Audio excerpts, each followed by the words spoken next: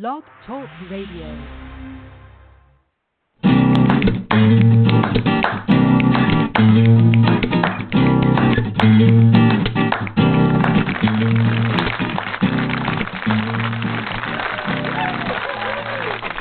Welcome to Thursday night at the SpeakEasy Cafe. We would like to invite you to take the stage for the Sound of Ink Open Mic Poetry Night. Now, let's get started. I want your ink in our ears. Hello, everybody, and welcome to the SpeakEasy Cafe Open Mic Poetry Show, The Sound of Ink. We are going to be doing things a little bit differently tonight. As some of you may know, I was going to be going into the hospital on Monday for some surgery, and I'm actually in tonight. So we are going to be playing tonight. We are going to be playing a back-to-back workshop, writers' workshops for you. But I wanted to call in and tell everybody hello and let you know what we're doing and so you can know what to expect. We are going to be playing a workshop by Cassandra Tribe, which is an absolutely amazing, life-changing workshop. If you have not heard this before, you owe it to yourself to listen to it. I swear that it will make you a different writer by the time you are done. She is absolutely incredible. And she normally charges $300 a person to attend her workshops. So if you have not listened to this, if you have not heard this workshop, please do. And then we are going to be doing a workshop called I Am that I put on with special guests George Wiley and Stan the Man, Mama's Man, as she likes to say. But they're both fantastic. I'm really excited to bring those to you. And watch, we are going to be doing a special call-in open mic next week for Thanksgiving on Thursday, a short episode where you're able to call in and share some stuff. And then the week after that, we are going to be doing an episode on our anniversary show episode. So we got some really, really fun things coming up. Love you guys. I'm going to miss being here with you tonight, but it cannot be avoided. So without further ado, I'm going to go ahead and start these workshops for you, and we will see you next week. Thanks, everybody.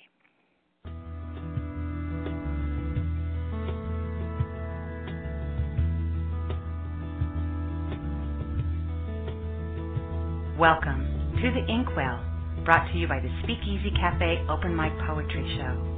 The Inkwell is a how-to show designed for writers to help them advance in their writing careers. So you've written something. Now what? That's what we're here to tell you. Now, on to the show.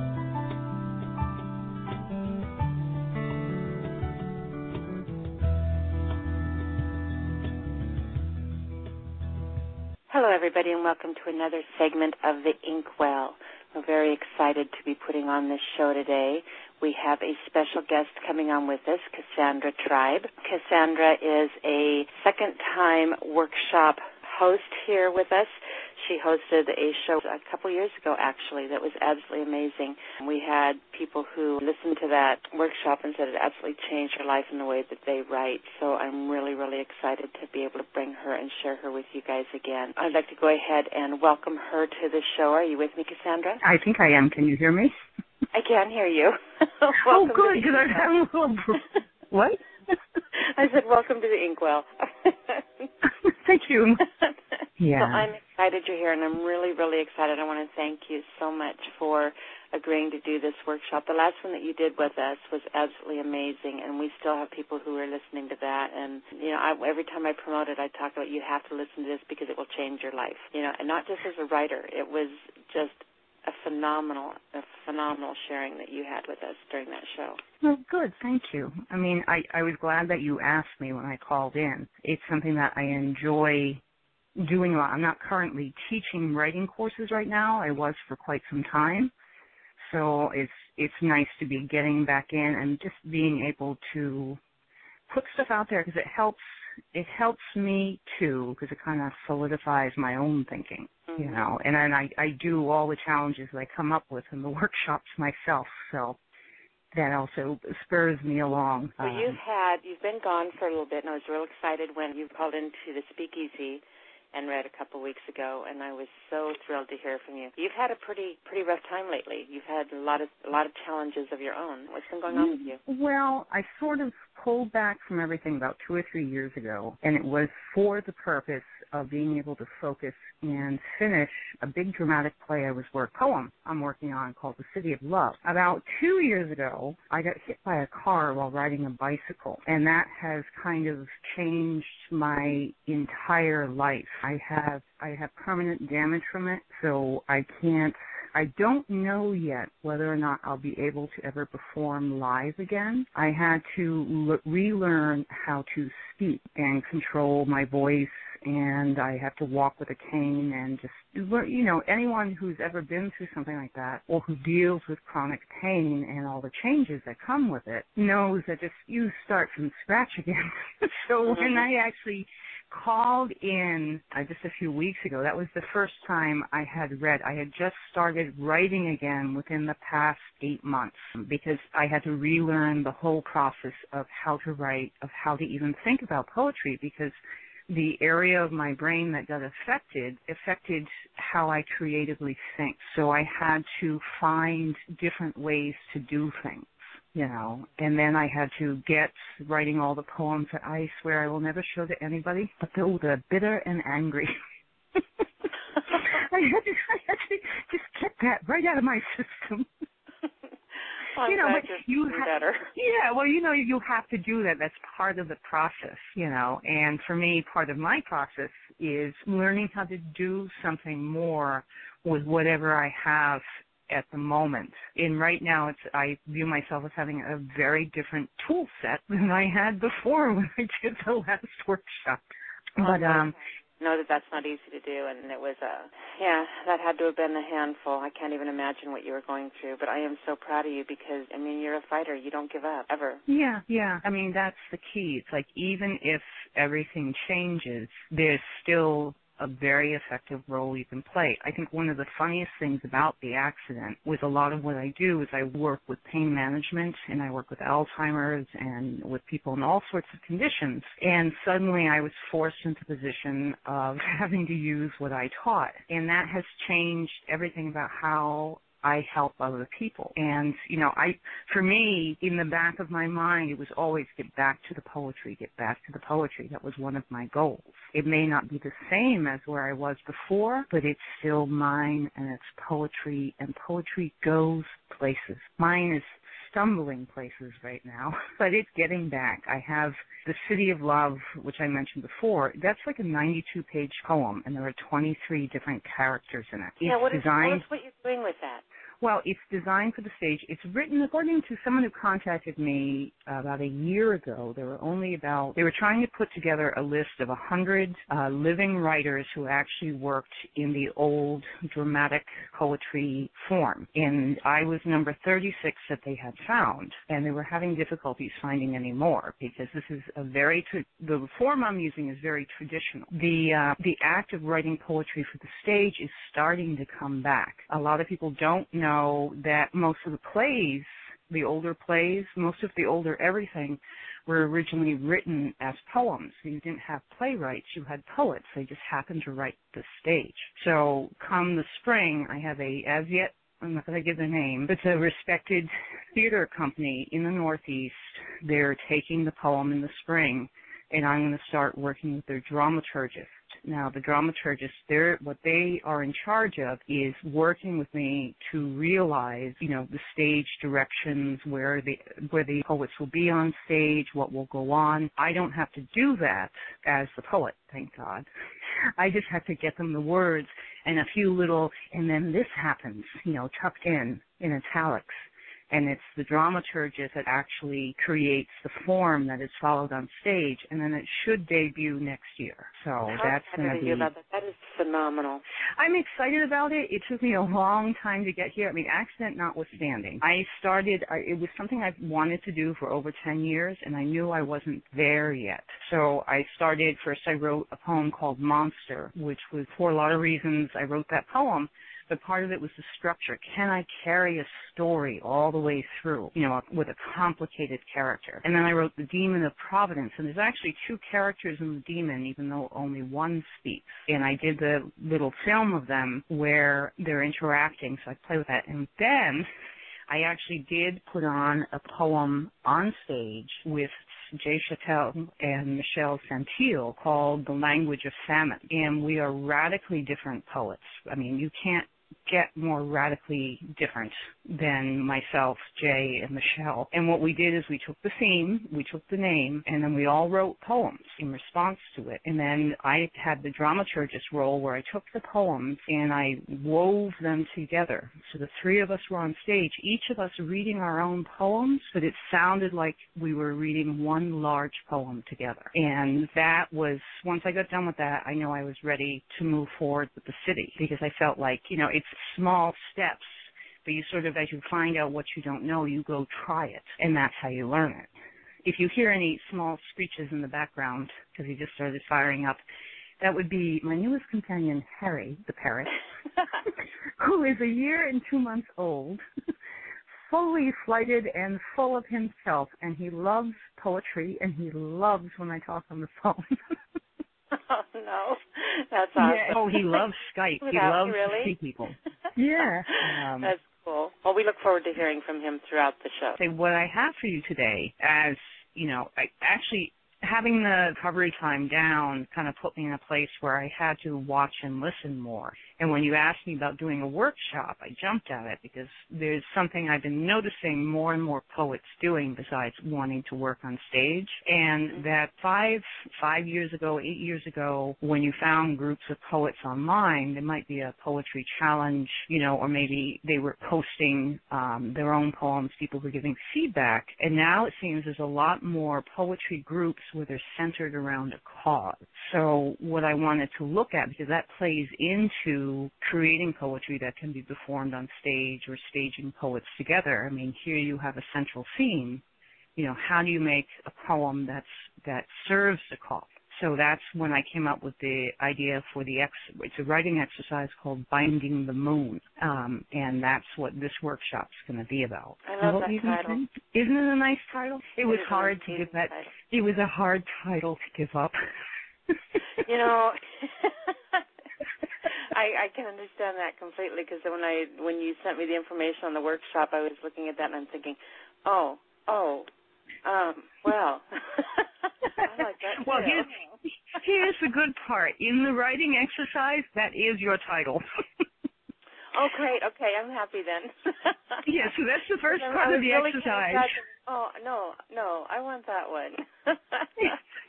Yeah, the first part of the exercise is the title has to be Binding the Moon, but I'll get into that more a little bit later. Yeah, that sucks giving that one up. I actually honestly think I only write... You didn't give it up, you just gave it wings. Yeah, that's a good way of looking at it. I actually think I only write poetry so I can come up with titles.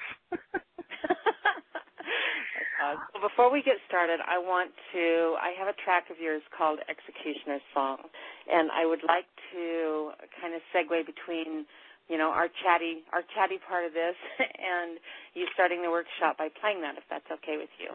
That would be good, because I actually reference that poem in the section at the end of the workshop, where I'm going to ask you a question about whether or not you think I did something well in this poem. So, you didn't tell me there was a quiz at the end. Well, the quiz is about me. It's all about me. All right, you guys, this is a piece called Executioner's Song by Cassandra Tribe, and then as soon as it's over, the mic's all yours. Just go ahead and get into your workshop, okay? Okay, great. Here we go.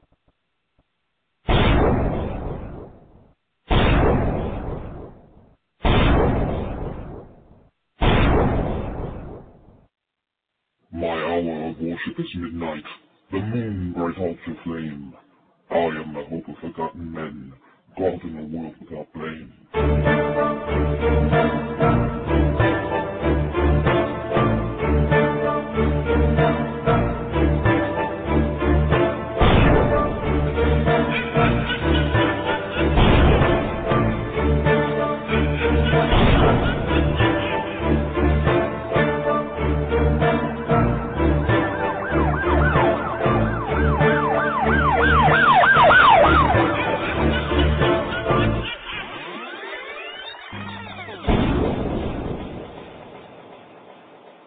The cross, blankets, body thought. Sometimes it cushions with deed. Food is proof of kindness, kindness bargained for peace. Prayers are said, permission loomed, so it begins. Death enters the room. The life that waited retreats from the world. The soul is forgotten, the body pieced by worms. Death will go back to living until he is needed again. Memory will be argued by no one called a friend. Compared to a soldier feted for killing in the name of caprice, death in the peace is kept hidden, blind justice fails its increase. Even on battlefield there is no faith. Even in war, rules contain blame. At home where soldiers are bootless, death is recruited and paid, service requested and rendered, secrecy hides all blame.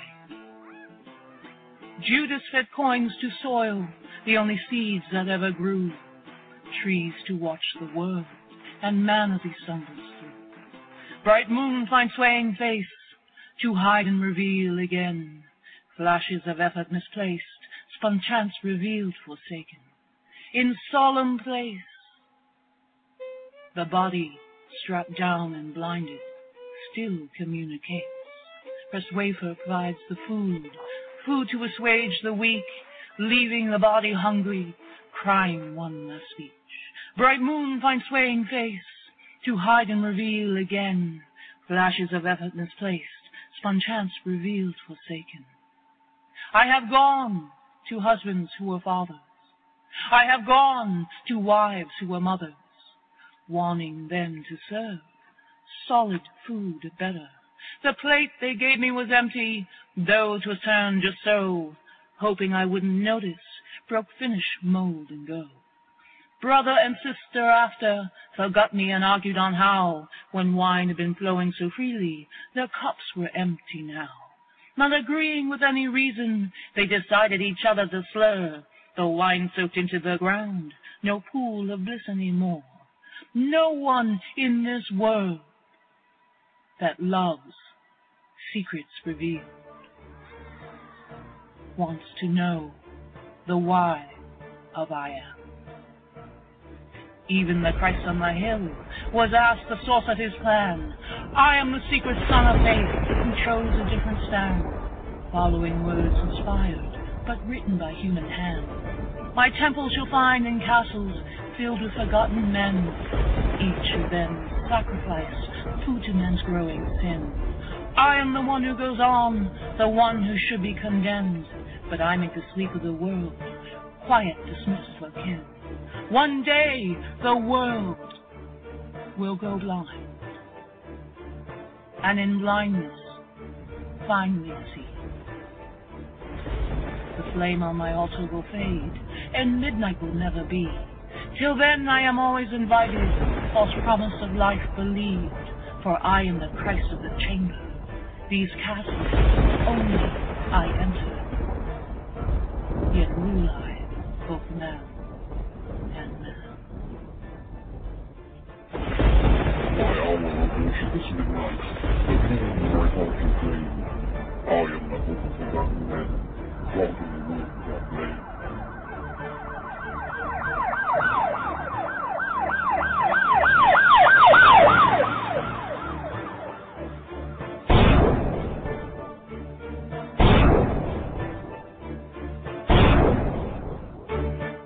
The name of the workshop today is Binding the Moon, and the tagline for it is creating poetry that can change the world. So what we're talking about today isn't poetry really about your life or your experience or things like that. We're talking about poetry that is specifically written to create a change for social justice. It could be writing for a cause. It could be writing for social justice. It could be writing to change a cultural attitude, writing for faith, or writing for politics. The exercise, Binding the Moon, This is part one of the exercise. I'm going to give you the easy, actually I'll give you the whole exercise in one basic thing. Your title is Binding the Moon. Binding the moon is your main symbol or metaphor, and you just write a poem that concerns the cause of your choice. Now, to break that down further so you understand what you have to think about to create a poem that really reaches out and changes something or creates the opportunity for change, there's a lot more going on than just, writing in the moment. I mean, we all start somewhere, and when we tend to start writing poetry, we tend to start at an early age. I think poetry is one of the few arts that has its genesis in adolescent hormones. So we write because we're ready to explode, because all these emotions are coming out. Our brains are still developing. We have no other way to say them than in rhyme and meter, to write them for ourselves, sometimes to share them. I mean, we write about love, grief, longing, lust, power, poverty. We write it both we're in the process of writing ourselves into being, because we see things that, as we grow and mature, we see things in the world that, we don't agree with, or we want. We want to be that. We want to be like that. This is the age of heroes. We are desperate to make a record of our lives and to find out that who we are and that what we feel is valid and important. For a lot of people out there, it's that poetry journal from junior high or high school. That is all they had in their life, telling them that they were worth something. That type of poetry is extremely powerful. You might look at it, as you get to an advanced age, you might look back and go, oh, I hope no one sees this because it's so awful. But don't insult the person who wrote that. The person who wrote that was you, and it was you in the moment at that age being very real and very true to yourself and life as you understood it. As we grow older, our understandings change, and we start to look around and say, I wouldn't have been and had such a horrible, horrendous time growing up if bullying wasn't so prevalent in this culture. How can I help change this? Well, you do help change this by you start creating things that either shift attitudes or open the doors to discussion. And there are very, very few people, you can trust me on this, there are very few people in life who want life to stay the same. And of those very few people, almost none of them write poetry. Poetry, no matter what or why you're writing it, contains longing and desire. Either it's you long to preserve a moment that is going to change, so you memorialize it, you celebrate it in your poetry, or you're wanting so much for something to be different that you're writing almost like a prayer to it to make it come into being. Poetry is not stagnant. It's not about, I wish everything could be the same stuff, because if that's the way you think, you tend not to write poetry. Poets are driven by change because they are the recorders of change. A lot of people in this day and age who write poetry struggle to kind of find where to fit this in their life and in the great scheme of things, because it's not like, the whole arts and the purpose of the arts in society and in community has really shifted. And there's a lot of people get a lot of flack. Oh, you're going to be an artist, you're going to be a writer, you're going to be a poet. Well, you're not going to make any money at that. You're not going to do this. And that's not what it's all about. Poets are the recorders of change. They are the recorders of cause and effect. We are humanity's memory, conscious, and heart. Poetry is essential for civilization, and it's essential for the health of civilization.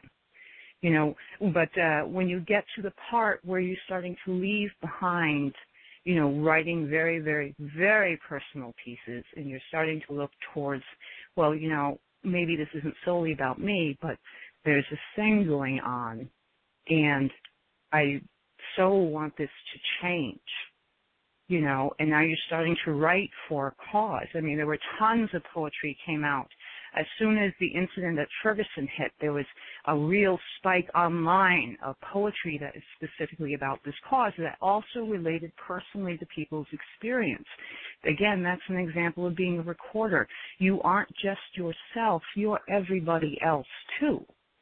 But the problem is that when we start to want to write about causes, we, for some reason, tend to forget ourselves.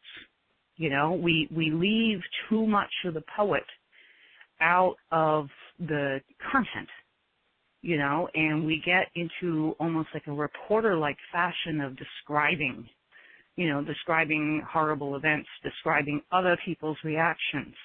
But the thing about poetry is no matter what you do with it, and whether you're speaking to a global audience or you're preaching to the choir, is that it's the power of poetry is it's coming from within one person. It goes back to that idea that what you feel, who you are, is not only valid, you are needed in the world. Every single person makes a difference.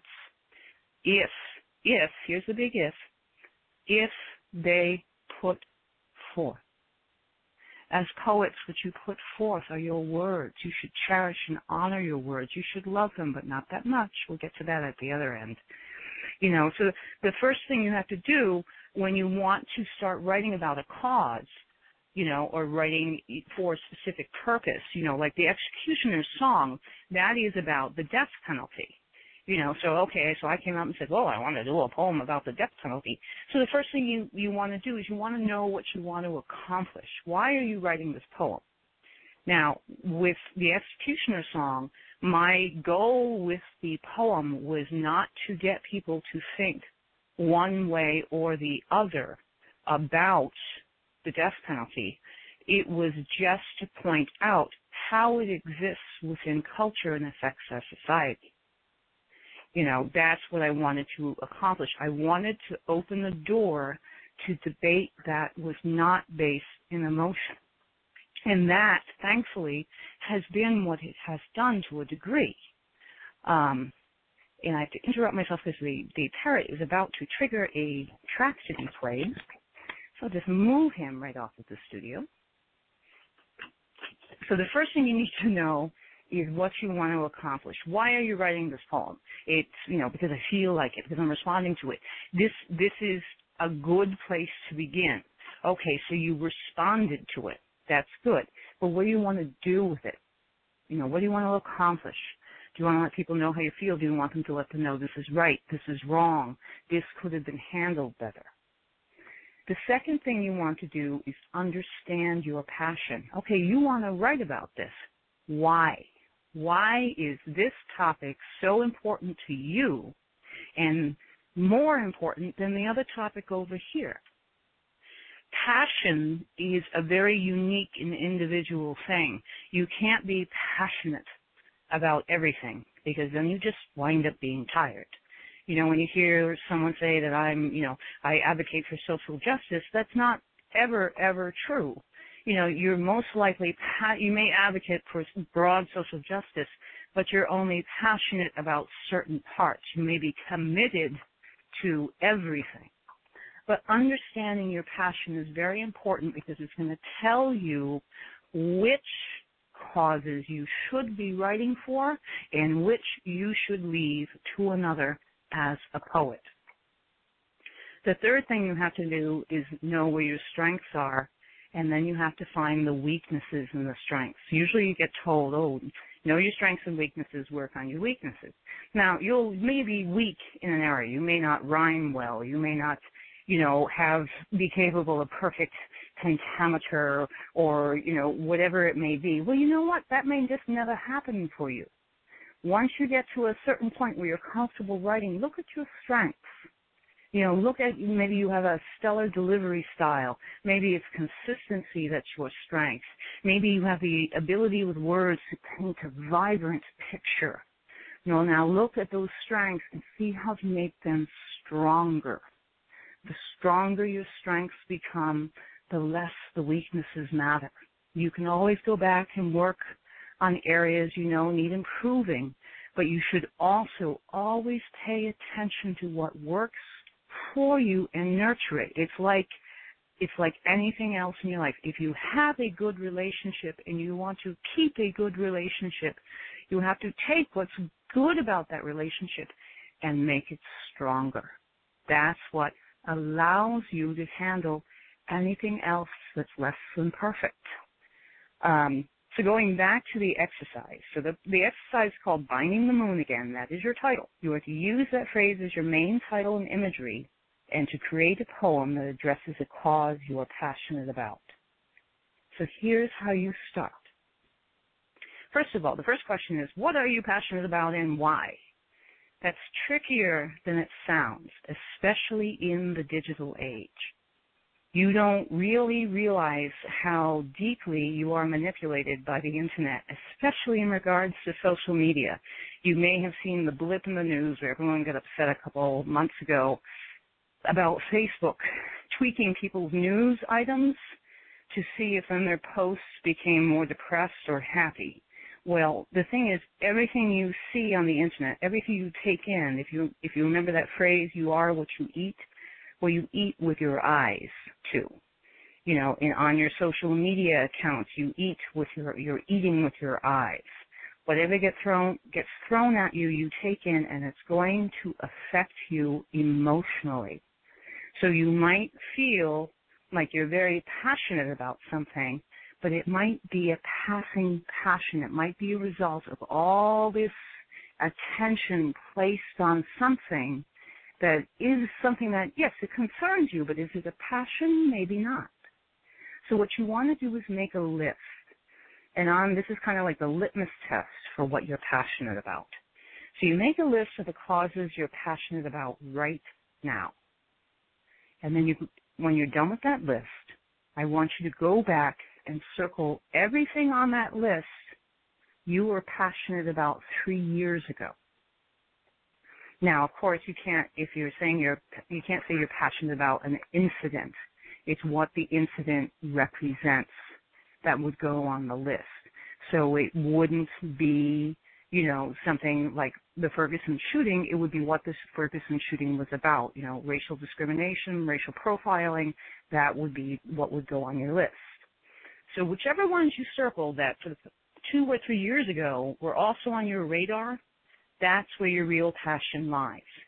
If you are in a place in your life where you're just sort of broadening your horizons, then don't worry about it. Just become aware of what currently is arousing that emotional passion. And then when you do the list 2 years later, you'll start to see it. This is also how you start to identify your purpose in life, because they always define commitment as commitment is what you remain present for after the passion is worn off. So this is how you define your whole purpose and path in life too. And you want to make sure that you remember the exercise Binding the Moon is you're not writing reactively. It is not a poem in a reaction to a specific event, although specific events may be used in the poem. So, for example, I got the idea to write the executioner's song because of a particularly horrific execution of a man who, after he died, was proven innocent. I mean, within weeks after he died. I didn't choose to write about the injustice of his death. That would have been a very different poem. I didn't choose to write anything that particularly slammed the death penalty. I chose to write about the sway execution can have over society, whether you agree with it or not. Whether you like it or not, it's present, and it has an effect. And that all changed the types of metaphor and symbolism that I was using. So once you have that list of what you're passionate about, choose just one. that you think you can relate to the title. This is the next part, and this is where poems are made or broken when it comes to being effective when writing for a cause or writing to reach beyond. And that is, you have to decide who your audience is going to be. Are you going to be, preaching to the choir, or are you going to be talking to a challenge? And that's the audience who may not even be aware of your cause. The choir is everyone that already agrees with you. The symbolism is going to be specific to the instances. You can call on more specific details that, like, people in the know who are familiar with it, well, they're going to recognize it. Like Ferguson, if you're writing about racism, you're going to write about Taylor Alessandra. If you're writing about transgender violence and LGBT discrimination, you're going to write about Sarniev. If you're writing about terrorism and extremism, just even throwing those names, using any symbolism, visual symbol tied with those, people and incidences are immediately going to trigger backstory in people's heads who are in your choir. So it's like a shortcut you can use, but it's only effective with people who are already generally going to agree with what you're going to say. So now, what you also want to remember is that when you choose the choir as your audience, this is a very important audience to have. And I'll get to that in a little bit. So from within these very specific instances, you're going to draw the symbolism that is recognized craft through metaphor. Remember that your title and key phrase is binding the moon. Now, binding can mean many different things. It can be tying two things together to strengthen them, or tying things together to restrict them, or tying one thing alone so it cannot move. Now, here's just something to think about when it comes to imagery about binding. Just about everyone listening is probably familiar with the historical practice of the Chinese foot binding. It was awful practice, done for just strange reasons, mostly fashion. But for the first time ever, and this was recently, you can still find it on the BBC magazine, the last few surviving women who had their feet bound were interviewed. The one common thing they said was that we were so poor, it was the only thing that made us stand out. And it had increased our chances of getting noticed, getting married, and getting out of poverty. Now, that was true until the practice went out of style and when later was persecuted by the Communist Party. It started as a fashion of the very rich to show that they had servants and didn't have to walk anywhere, and it was adopted by the very poor, as an enticement that they were valuable to have. If you notice, one of the recurring themes is the concept of how valuable the individual is. So when you're preaching to the choir, the thing is, within all of our instances that raise our passions, there is a deeply personal emotion and desire represented. There's something hidden in there. You're not just reacting to somebody blowing something up or blowing up the Boston Marathon. You're not reacting to, a white officer gunning down somebody who was wanted on check fraud. There's something behind that you, the person, are reacting to. It's making you feel something, and that is very important to know. Everything that happens to you makes you feel something.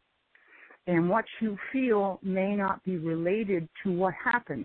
You may have someone who surprise you, pop out of a brand new car and give you a check for $100,000, and you'll get angry. And the anger that comes out of that is coming from someplace else, that what happened has triggered in you. So you have to unravel your emotions tied to your cause. So when you're preaching to the choir, you're writing this poem for people who are going to agree to you, you want more than just amen. You want more than people to think, oh, that's fabulous, I agree with you. You want to deepen their commitment to the cause by helping to reveal to them what that buried emotion and desire is, because chances are you all share it. You know, one of the best ways to do this is to look at your own emotion and desire when this passion touches. You know, use it to build the imagery that will connect with others that are already there with you. If you don't know what it is, think about how the topic makes you feel in your body. You know, where does Ferguson hurt? In your head? In your stomach? Does it make all your muscles tense? You know, that's what you want to find out, because that shows you why it hits you so hard, why you're so passionate about it. You know, if it makes your head hurt and brings you down, your sense of justice is offended. If it turns your stomach, then you are responding physically to a fear of the pain and suffering being shared by you. If your muscles are tensing, then it's fight or flight. You are either in fear of your life, if it reminds you of the daily fear you are in for your life, or you are angry, because it's a reminder of how daily you feel angry about this type of situation. So now, I'm going to play for you an example of a poem that is written to the choir. But before I do that, some of the best choir music, so to speak, for social justice right now is found in rap music. If you've never learned anything about the poetic structure of rap music, I really recommend that you spend some time on YouTube and go to a channel, and this is all one word, How to Rap DVD. They have like a 4-video series. It's a tutorial that breaks down the poetic rap structure so you can understand it better. So when you listen, even if you don't like rap music, you'll start to tell who's very good and who is not at all. So I'm going to play for you, and this is the speaking to the choir. I'm going to play for you an example of a poem written to the choir. It comes from one of the rap groups that's considered to be the best social justice rap group around. This song is all about the high numbers of minorities in prisons and racial inequality in the justice system. So here is a brief clip from the group The Roots performing just a part of Don't Feel Right.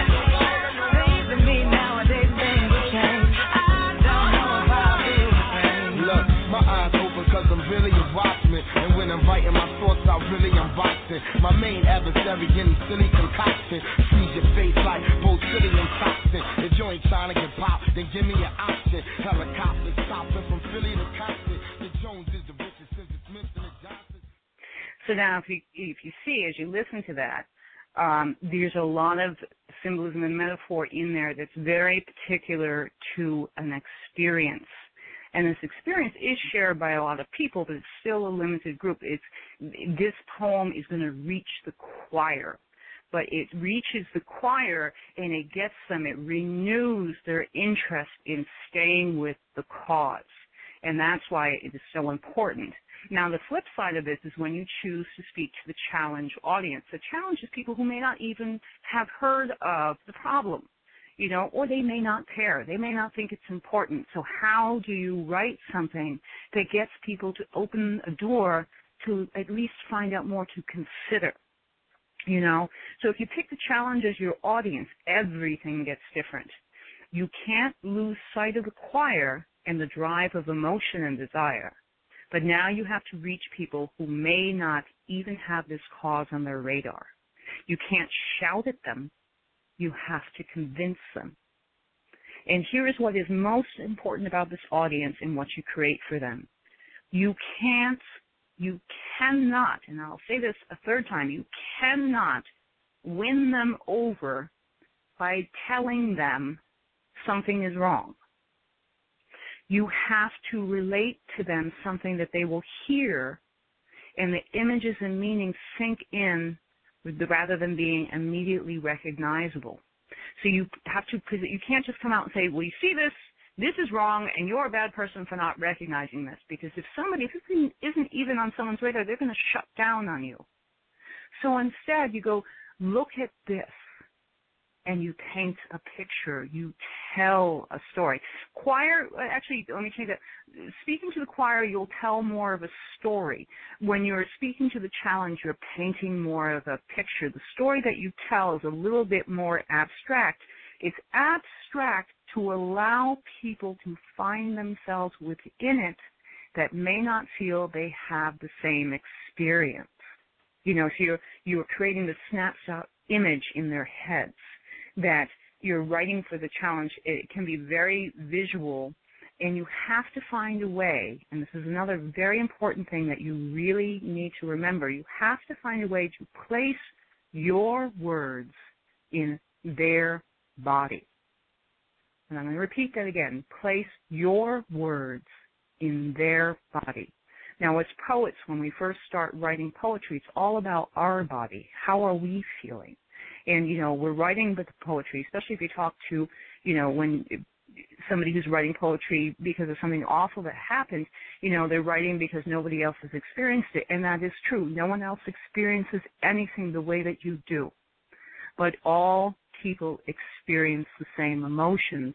And in most cases, they feel the emotions in the same place in their body. This doesn't mean that you always have to write like you're writing medical description, but it's the concept. Your words must reflect what happens in your body. Memories get stored in your body. They get stored in odd places. Where are they stored in you?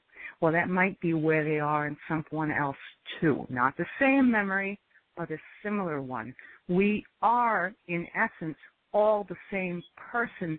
We just have different experiences. That's why we can connect. We can have altruistic moments. We can be charitable and compassionate and care about strangers because we recognize, take the old phrase, there but for the grace of God go I. There but for my circumstances or my experiences am I. When you write for the challenge, you are writing for you with another life.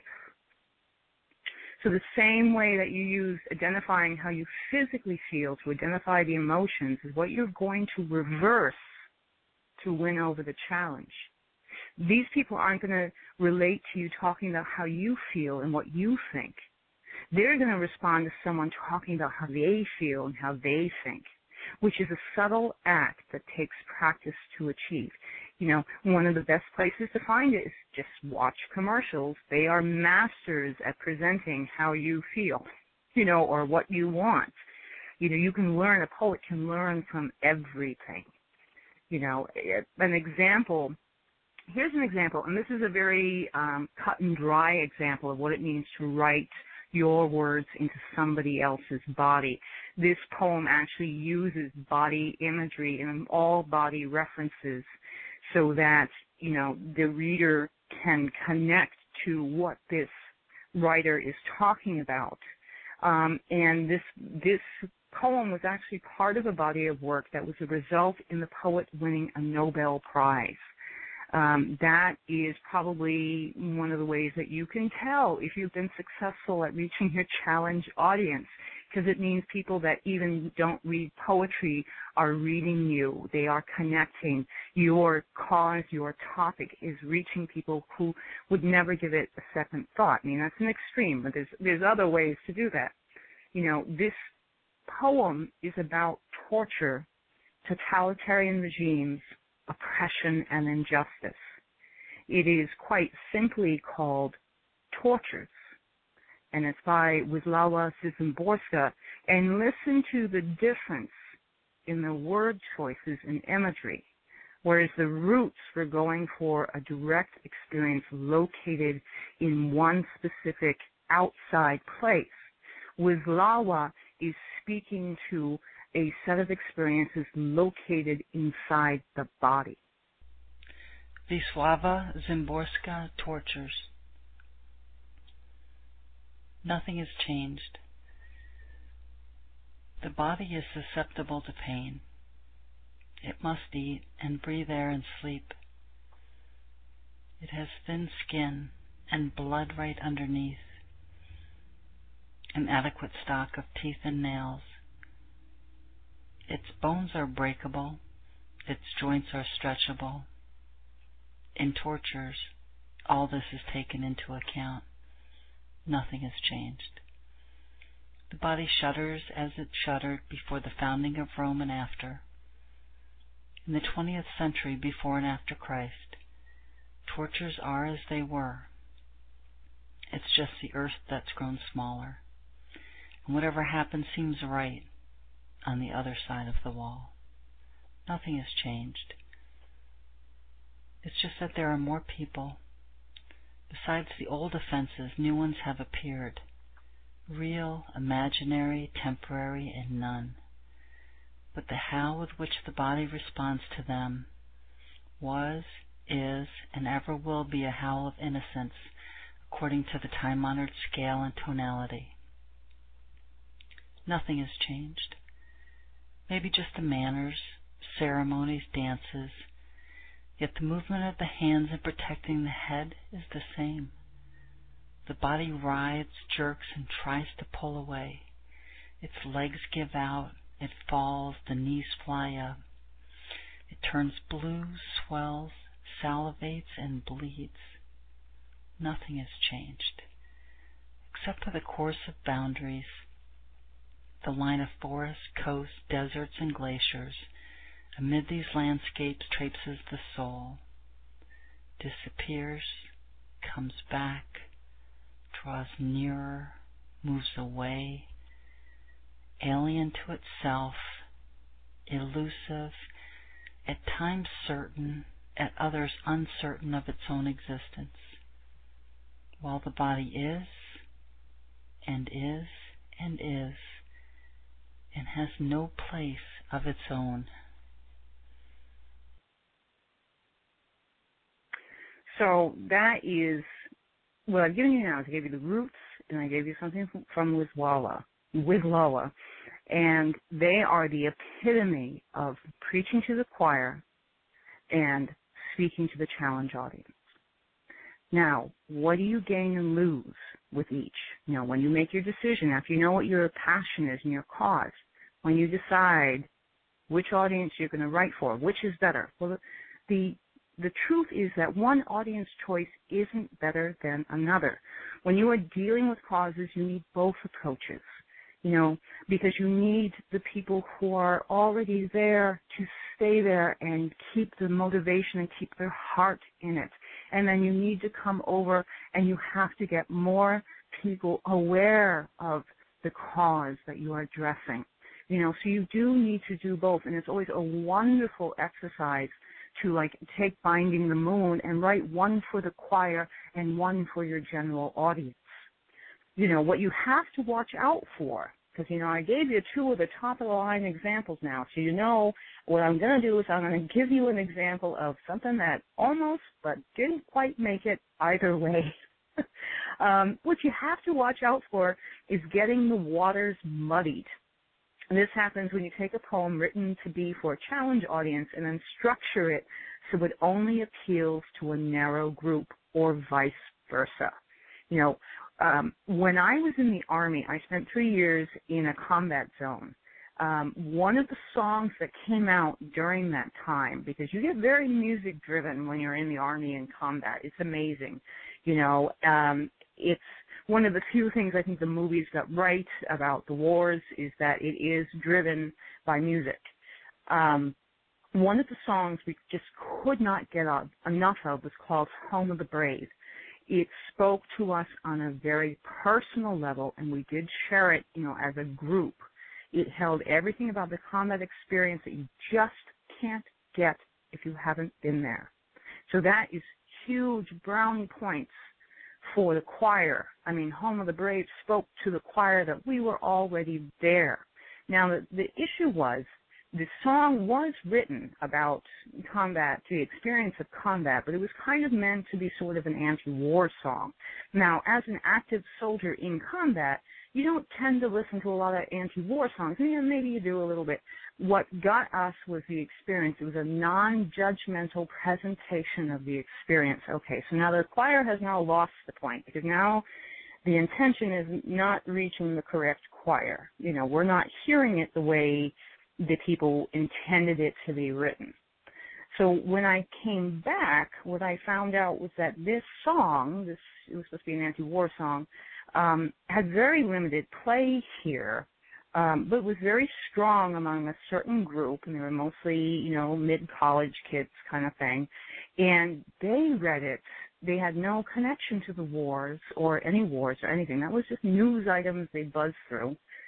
But they read it kind of as a sad breakup song. So this song has a lot of the lyrics have tremendous amounts of potential, but it doesn't quite get it right. And part of the reason is instead of looking for, you know, imagery that relates to the body or imagery that relates to a shared experience, they went for cliches and slogans. What you'll hear, if you're of a certain age, you'll remember it, is take the train to the plane. And that was a slogan in New York City. So here is the almost but not quite good poem for a cause. This is the Nails performing Home of the Brave.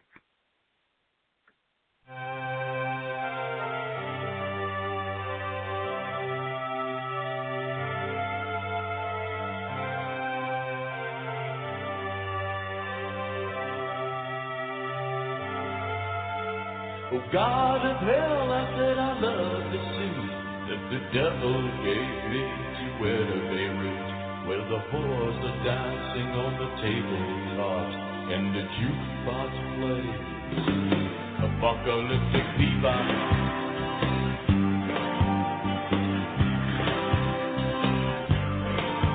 Well, I love Paris, I love the dizzy streets where the flowers of sin bloom in the heat. If I were a ghost, I'd be pleased, living among these French mysteries.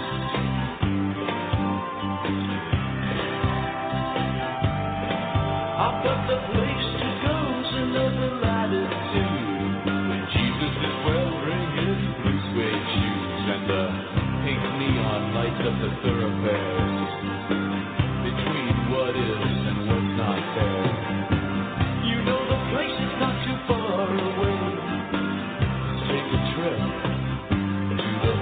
The brave.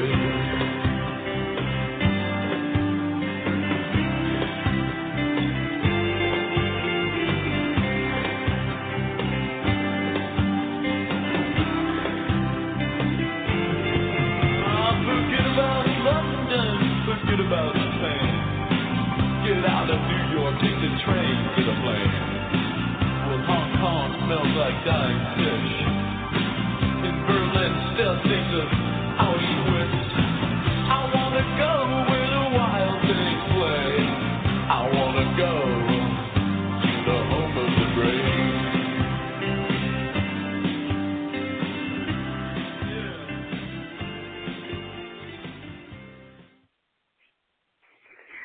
So that's a really good example of an almost but not quite very good poem about a cause. It didn't quite make it to the choir, or the choir it was intended to, and it didn't quite,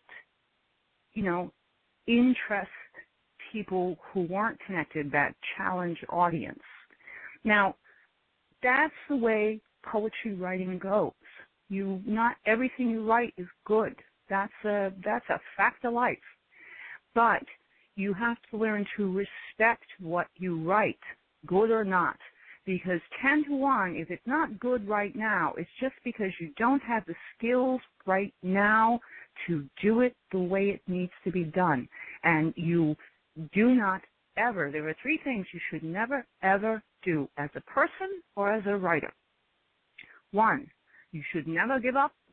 2, you should never think you can't make a difference. And number 3 is most important of all, you should never not try. If you want to get better at writing, you must write. I'm going to tell you something, I mention this in all my workshops. When you hear people talk about writer's block, there is no such thing as writer's block. You either are writing or you're not. What most people interpret as writer's block is when they sit down to write, they're not writing what they think they should be writing. It's not coming out as well as they think it should be coming out. Well, just get it out. Stay in the practice of writing. If you're not writing, you're not writing. It's that simple, It can be very hard, especially as your responsibilities grow and life happens, to maintain, to protect the time you need to write, but you have to find a way to do it. Send yourself text message, email yourself. All you have to do is keep little words and phrases, carry a book with you. Anything, and eventually all of that catches up to you, and poetry will come out of it. Now, just to put some things in time reference, the very first piece we played, The Roots, which sounds very timely today, that was written in 2005. Tortures was written in the 70s. Home of the Brave was like a 90s thing. But there are some examples of poetry written for social justice that were done so well, they literally ring today. And no matter where you read them or to whom you read them, even if they aren't familiar with the specific text of the items, they are understood, and they are proof that poetry can change the world. The first example I'm just going to read to you, just 4 or 5 lines of it, 6 lines, is not only all of that fabulousness wrapped up, it is also an example of perfect iambic pentameter. You can go get out your books, figure out that one. I've never mastered that. So this is perfect iambic pentameter. As far as skilled poetry, it's phenomenal. As far as a poem that effectively changed the world, it did. It is relevant today. We fight about it all the time. So this is Thomas Jefferson's small verse written in perfect iambic pentameter. We hold these truths to be self-evident, that all men are created equal, and that they are endowed by their Creator with certain inalienable rights, that among these are life, liberty, and the pursuit of happiness. Now that is the opening to the Declaration of Independence, and it isn't a reach to say that's perfect iambic pentameter, because what you don't realize is when I said that the plays used to be written as poems, most of the introductions to legal documents, to diplomatic documents, were also written as poetry because they are designed to be orally repeated and easily remembered. We don't do this anymore. Now you can't even read. You can't even breathe through one sentence of the way stuff is written now. But the Declaration of Independence was written as poetry, the introduction to it, so that it could be memorized, so it could be written within the body of everybody in America and in everybody who heard it. That is why it is so powerful and so relevant. The next one is, I'm going to read to you, that's another perfect example. It's very, very short. It's by A.E. Housman. And A.E. Housman is known for, it fluctuates what he's known for, but one of the primary things he was known for in the 1800s was he was a child worker advocate. He really wanted the child workers, the rules to be changed because they were basically slaves when they came in. And he worked a great deal for worker independence and rights. And this is his Into My Heart an Air That Kills. Into my heart an air that kills, from yon far country blows. What are those blue remembered hills? What spires, what farms are those? That is a land of lost content. I see it shining plain. The happy highways where I went and cannot come again. No matter who you read this to, you know he's talking about somebody in a city remembering the country where they came from and the freedom of that country and the cleanliness of it. He's not in this poem directly saying, the child working laws, labor laws have got to be changed. It's awful. He's not showing me a child slaving at a loom. He's showing me what it's like to miss something, to desire something. He is showing me what it is like to feel trapped. And this is why this poem was considered hugely effective in the passing of legislation to change the child labor laws in the 1800s. So back to the exercise, Binding the Moon. So now you know a little bit more about how to start selecting your imagery and language for your poem. So you start with your story or image, write it down in full prose, like paragraphs, so you know all the details before writing the poem. Anytime you write a poem about something, just write it out like a diary entry. That's not the poem. You just want to get everything out so you can see it on paper because it prompts more from you. That's why. As you start writing it out, you'll fill in the gaps you hadn't realized were there. Then you're going to learn how to edit. Learning to edit is essential for any poem. For this style, you go between the prose and the poem to make sure you have said all the things you wanted to say in the best way possible. And you want to edit to bring emotion forward, not to push it away. Edit with rhythm, rhyme, and style in mind, and that keeps your emotion lively. Do not edit for word choice until the end. And when you choose a word, it better be chosen for rhythm, rhyme, and style reasons. Because very often we can get a little too fancy with our word choices, and it will kill a poem if it doesn't carry itself through in the actual rhythm. It's okay to use a word that people don't, readily understand, as long as you change that rhythm enough so they have an idea of what it means, and they keep going forward, and they'll look it up later. They will. Trust me, I use enough words like that, and people do look them up. You want to edit for continuity. Check and make sure that every time you describe something, you describe it again in the same way. You also want to play with foreshadowing and learn to switch time frames in the poem, too. That's a tricky thing to go backwards and forwards in time in a poem. The foreshadowing can cover a lot of ground, suggest something in a sentence, and fill it out later. And that literally can create a very tight poem that everybody gets. But it's going to be that word choice that's going to allow people to let things they don't understand slide because they trust they'll know later. You want to edit for symbolism. Circle every metaphor symbol you use in that poem and make sure it matches your intended audience. When the Nails are talking about God of Hell, how I love the suit that the devil gave me to wear in Beirut, every person I was with knew exactly what they were talking about. The average person on the street is not going to know.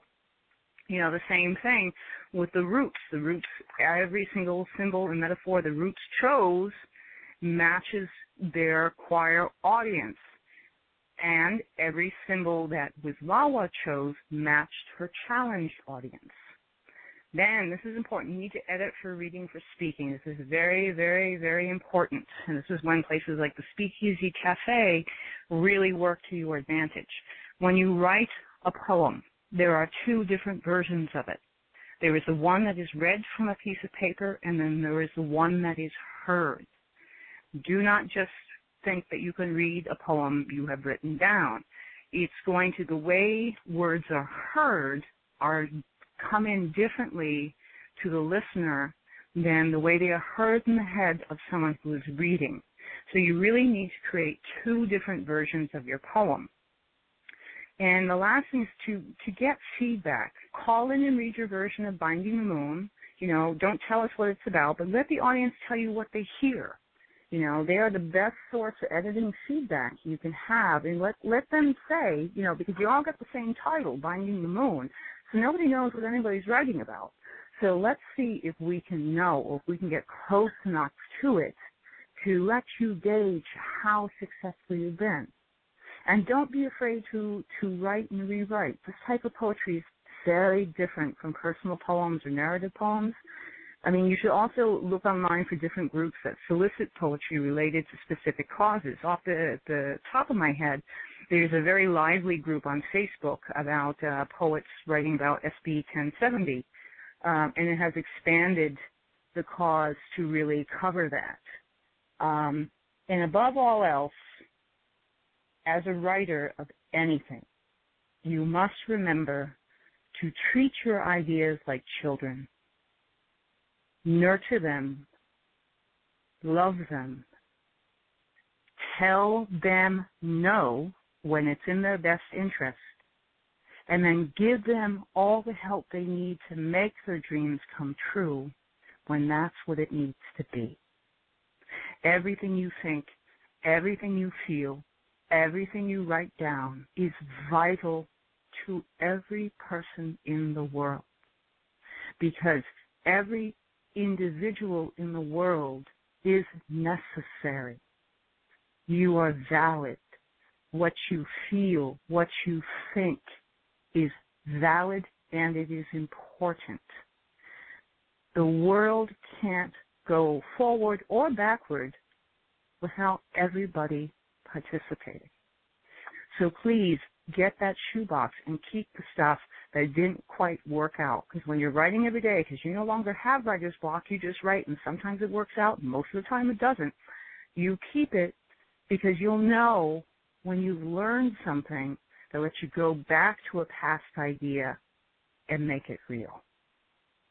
You know, to end this, I did want to ask you, there's two things. One, I wanted to ask you, knowing about the choir and knowing about the challenge audience, I want you to think about that first poem of mine that you heard, the Executioner Song. I already told you, it's won awards and blah, blah, blah, blah, blah. But do you think, first of all, which audience I kind of told you, which audience do you think I was trying to write for? And how successful do you think I was? And you feel free to hit me up in the chat room and tell me right here and now, because a part of being a poet is being able to listen to feedback. You know, if I'd gotten that poem perfect, oh my goodness, I'd never have to write about that subject again, now would I? But I do, because even I know it's not what it could be. But it always helps to have good constructive feedback. So now I'm going to leave you with another poem that's also in the same group, Traveling with the Executioner Song. And this is one that's written about domestic violence. And I want you to think again about which audience. And this one you have no pre-knowledge about. I'm just telling you it's about domestic violence. That I will tell you. I'm giving that away. But I want you to try and decide, which audience am I speaking to? Is this the choir or the challenge? And how well did I do it? So I'm going to close by playing Striking a Match. Striking a match holds the promise of many things. If I have chosen to pour gasoline on myself, on others, on things, then the promises of destruction that will have no meaning. For no two people shifting weed, while the ash shall agree. And why I struck the flame. Houses will be left without them. People will be chosen to blame, and if anything of me is anything of me,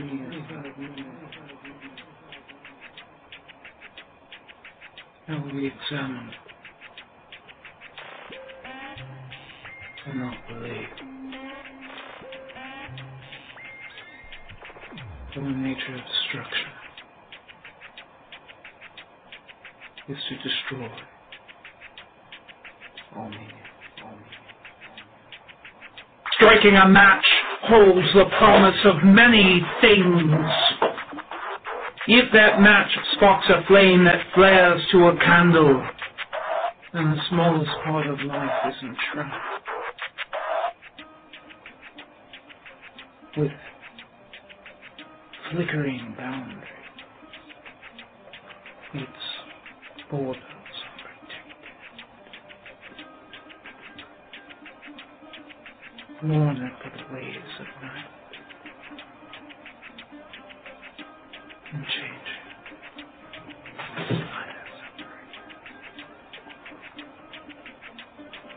In that small circle of light, vision lacks clarity. And life has the substance of light. And no two people shall agree. For the nature of flames and flare is to disappear.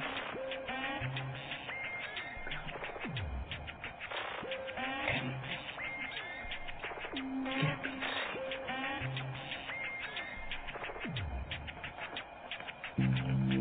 Striking a match holds the promise of many things. If that match falls on wood pile just so, then flame feeds fire.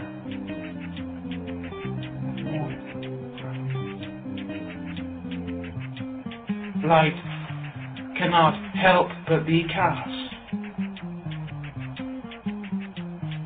to reveal what has been and what is yet to come. Yet fires by nature consume themselves, or what is foolish enough to void. And no two people will survive the coolness of night when the fire dies, or the hunger of the fire grow wild. For the nature of being consumed is to stay till there is nothing left within. No one person can survive in darkness, cold and black.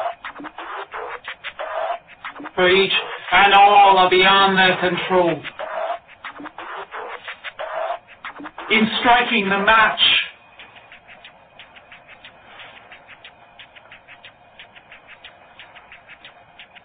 there is a promise of so many things.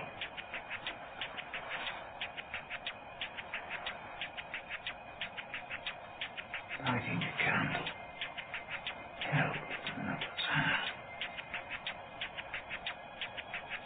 There, circle of light reveal how we can live to ring wild nature contain, to find fuel that will not destroy, but sustain.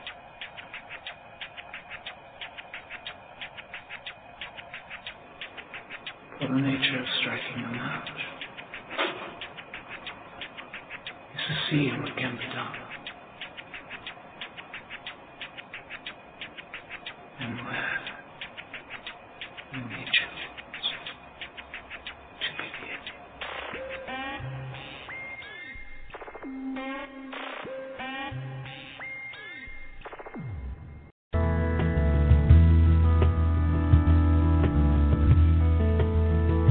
Welcome to the Inkwell, brought to you by the SpeakEasy Cafe Open Mic Poetry Show. The Inkwell is a how-to show designed for writers to help them advance in their writing careers. So you've written something. Now what? That's what we're here to tell you. Now, on to the show.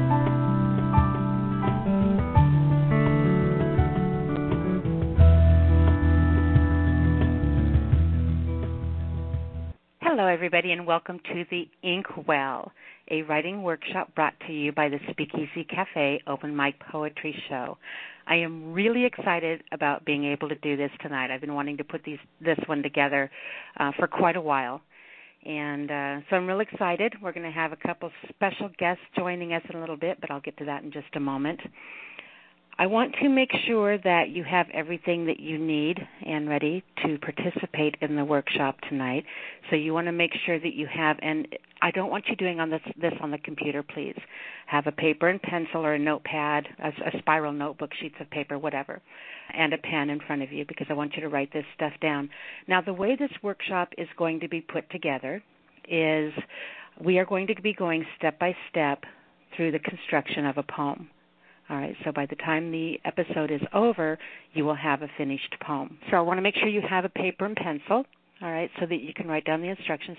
Now, the way that this workshop is going to be set up is I'm going to be walking you through a set of instructions. And then when it comes to the time when you should be writing, we're going to take a minute and 45-second break, giving you time to write down the things that you'll be able to write down. But it's also designed so that you can come back and listen to it in the archives. So if you want to just sit and hang out and listen to the entire episode and not do the writing at this point, that's fine, all right? Because when the show goes into the archives, you can come back and go through step by step. And when we get to the music portion, you can pause the show, write everything that you need to write down, and then start the show up again so you can go at your own pace. That way you're not pressured to get it done in the minute and 45 seconds because, in all honesty, it's probably going to take you a little bit longer than that. All right, with that said, it's going to be a really fun night tonight. I am really excited about doing this. It's one of my favorites to do. This actually comes from a workshop that I teach called Writer's Block is Just an Urban Legend. It's like the boogeyman. If you don't believe in it, it can't get you. However, there is such a thing as writer quicksand, and these are pits that we create for ourselves.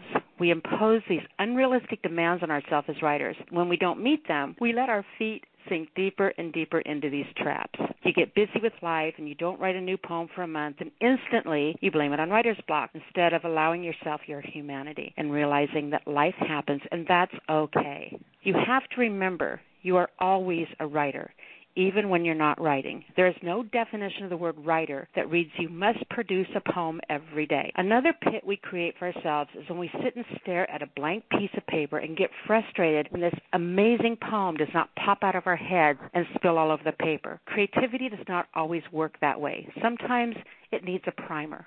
One of the reasons I give out homework, writing assignments, prompts, and exercises on the show is to put you out of your comfort zones and get you writing. Writing anything, it doesn't matter. It's to get you out of the thinking that every time you put your pen to paper, you have to create a masterpiece. And that's simply not the case. As a writer, you want to develop good writing habits, and one of them is to write something and write something every day. I said something, not necessarily a poem, just something. It's why I encourage you to carry a journal with you, carry a notebook with you, a notepad. Always have paper and pencil on you. When a thought pops in your head, stop and write it down, and don't think, oh, I'll come back and write it later, because you'll forget. You'll never do it, and it'll be gone forever. Take the 2 seconds you need to write it down. What it does is put your hand to paper. And in doing so, it keeps that creative side of your brain active, thinking, working, creating. Think about a little boy who keeps running up to Daddy with a baseball in his hand.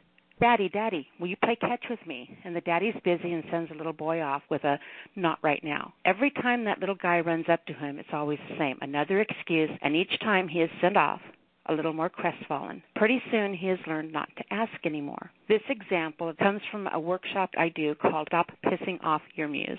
There's nothing worse than your muse giving you the silent treatment. If you don't listen to this creative side of yourself, you become the daddy in this example, and pretty soon that creative side of you becomes less vocal.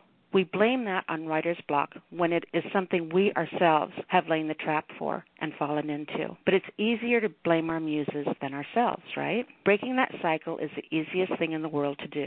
How? Write. Write something. Write something every day.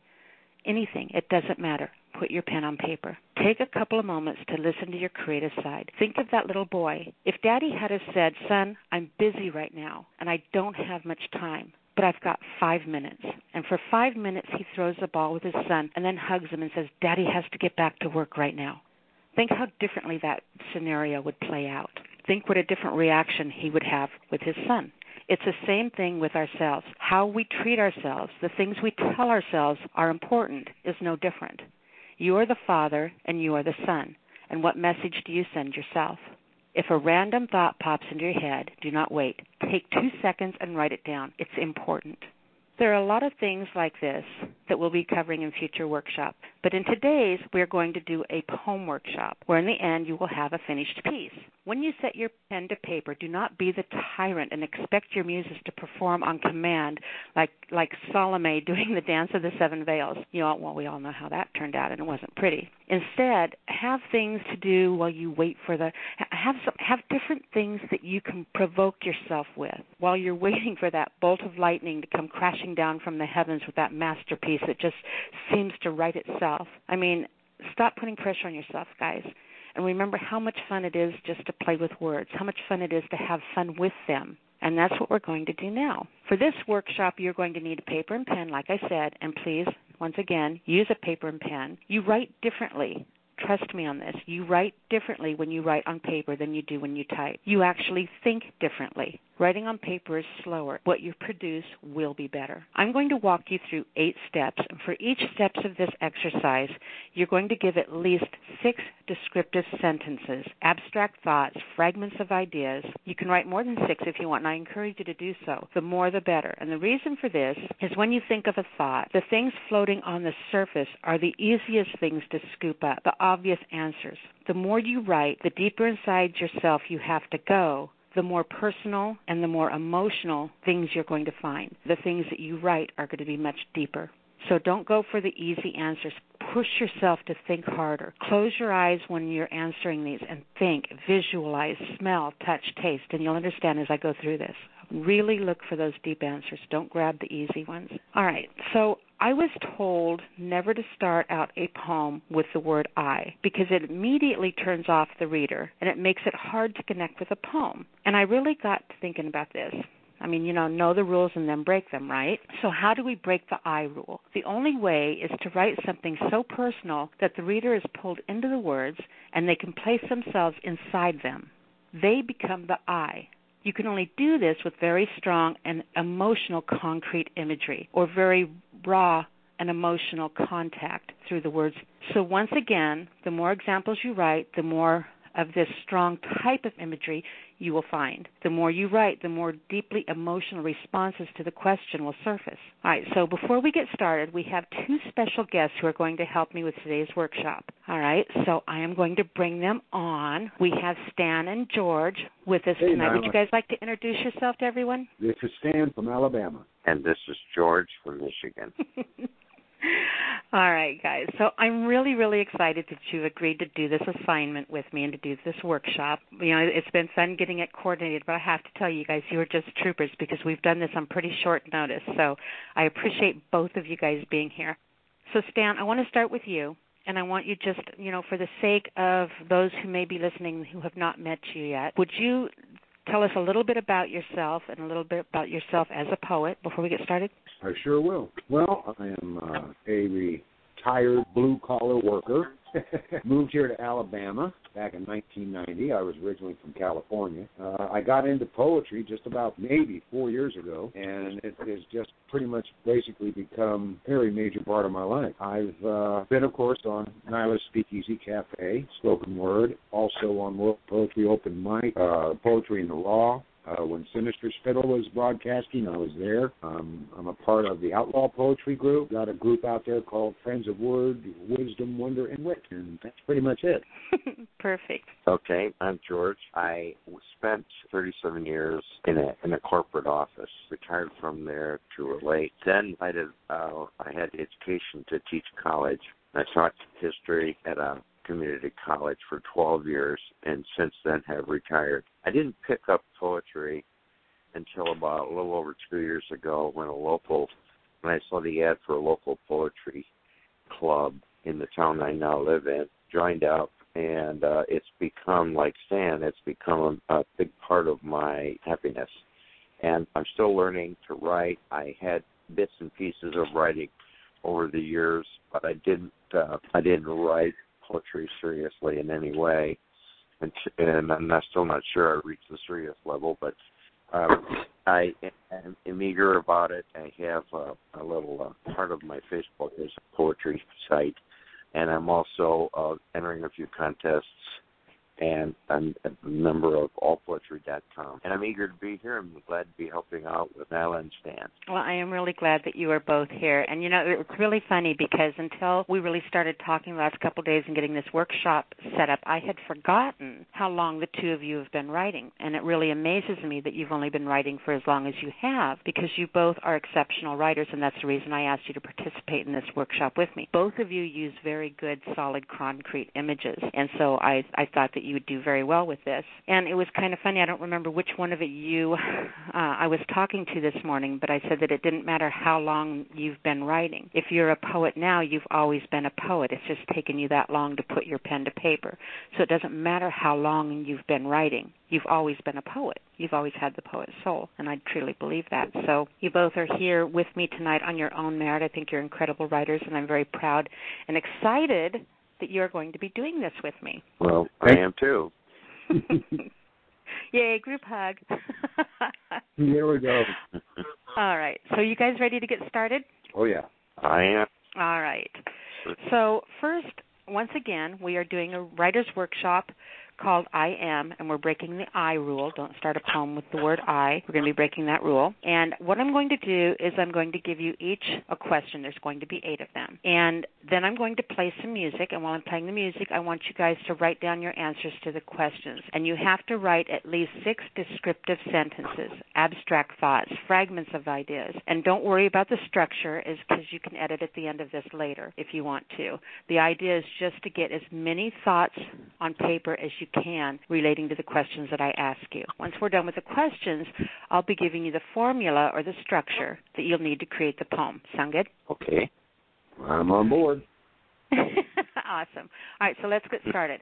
So everyone have your paper and pen ready, and I'm going to give you guys the first question, and then as soon as I give you the question, go ahead and start writing. I'm going to play a piece of music that's going to last for 1 minute and 45 seconds. So you've got 1 minute and 45 seconds to write down as many ideas and thoughts and abstract ideas and all that good stuff as you can, all right? So to start out this with, I want you to think of, we all have a place that we're rooted to. You've had a bad day, or you've been in a fight with your girlfriend, or you're just feeling a little antsy. It's the full moon. I don't know what. But we all have some place that we go that is very special to us.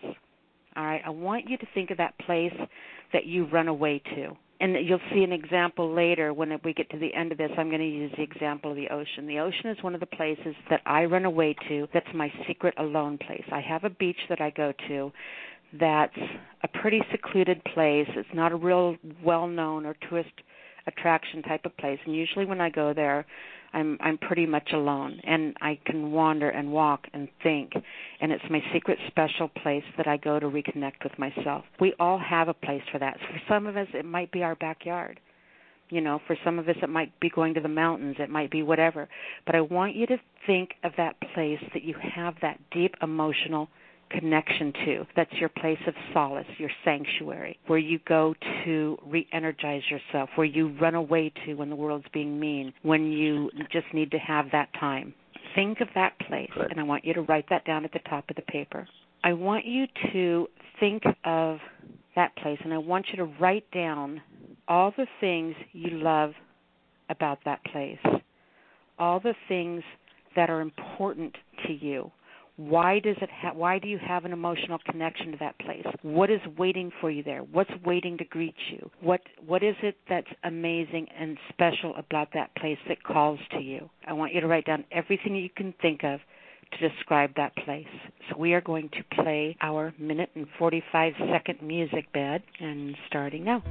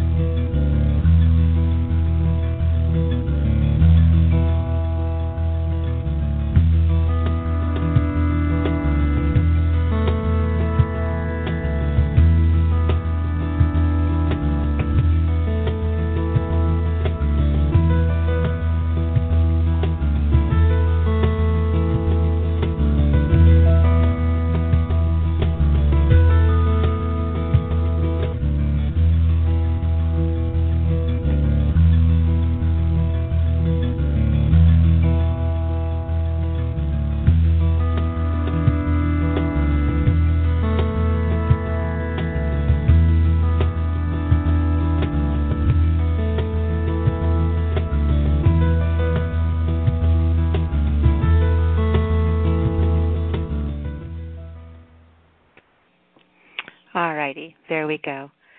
Okay, did you guys get stuff written? Yes. Yes, I got Awesome. 5 or 6 things written. Great. All right, for number 2, the second question is, I want you to write down your favorite season there. All right, write down all the things you love about your favorite season. And if it's like an indoor place, if it's the library or something, your favorite time of day, your favorite season, your favorite time of day. I want you to write about, how the weather or the time of day affects it. How does it make you feel? How does the things around it react? Anything that has to do with the season or the time in your favorite place. So you'll want to write down about 6 descriptive or abstract answers about how the season affects your favorite place, what it looks like, how does it feel, how does the weather affect it or the time affect it. All right? You ready to go? Oh, yeah. All right, here we go. 1 and Yep. 45 seconds.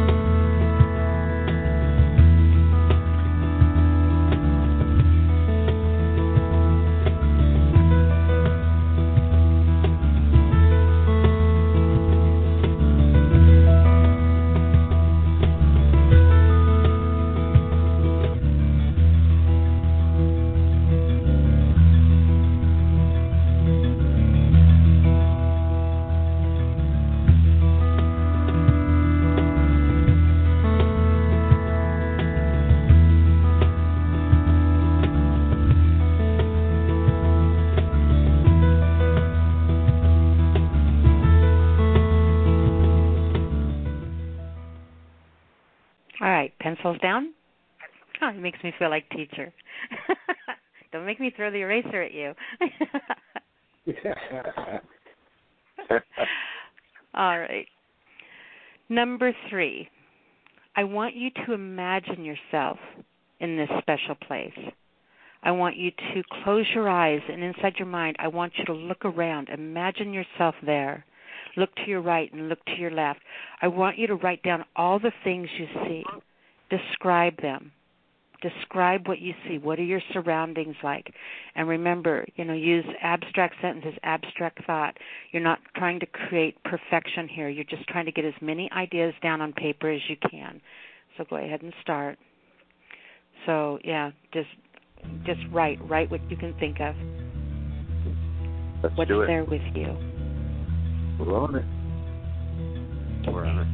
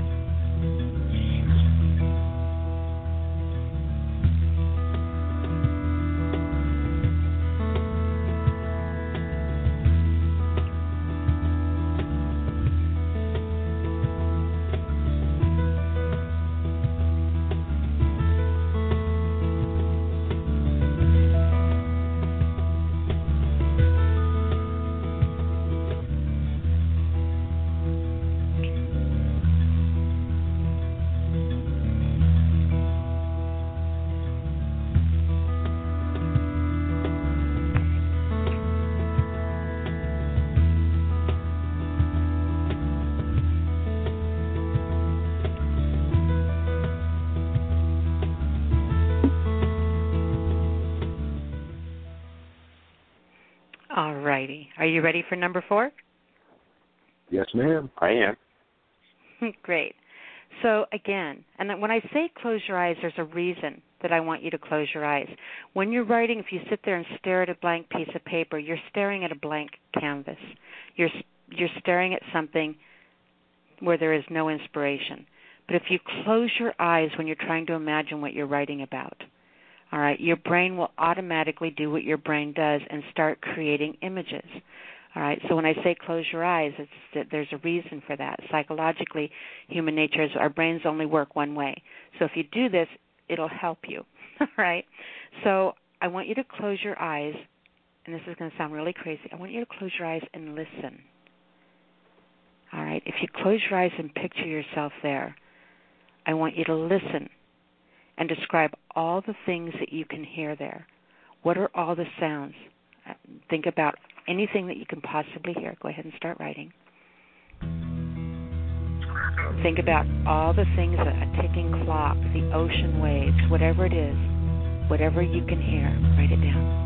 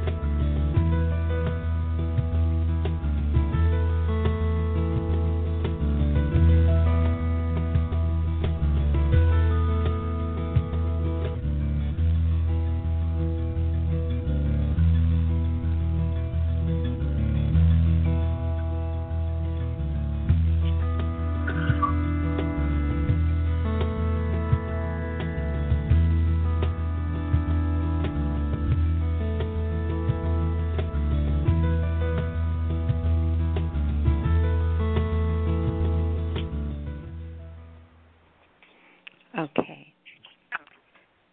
The next question, number 5, that is, are you there alone? Are there other living things with you? Now, if you'll recall, I already had you close your eyes and look to the left and look to the right and write down everything that was there. But that's different if there's a living thing with you. So are you absolutely alone? Are there other people around you? Is there a spider in the web, in the bookshelf? I want you to write down if there's anything else living there with you. Write about what's there. What's unique about them? How does it affect the place? How does it affect you? All right, go ahead and start.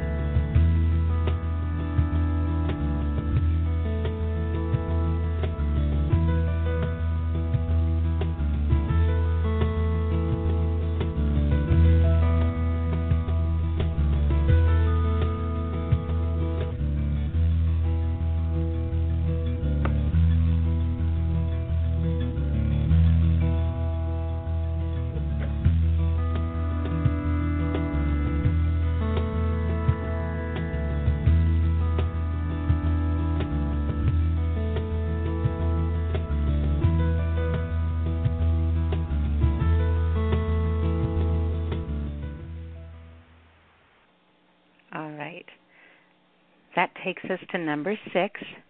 And number 6 is, what do you smell? Close your eyes and put yourself there and write down everything that you smell. What are all the different things that are there that you wrote down earlier? What do they smell like? How does it all contribute to the whole? Like I talked about the ocean earlier.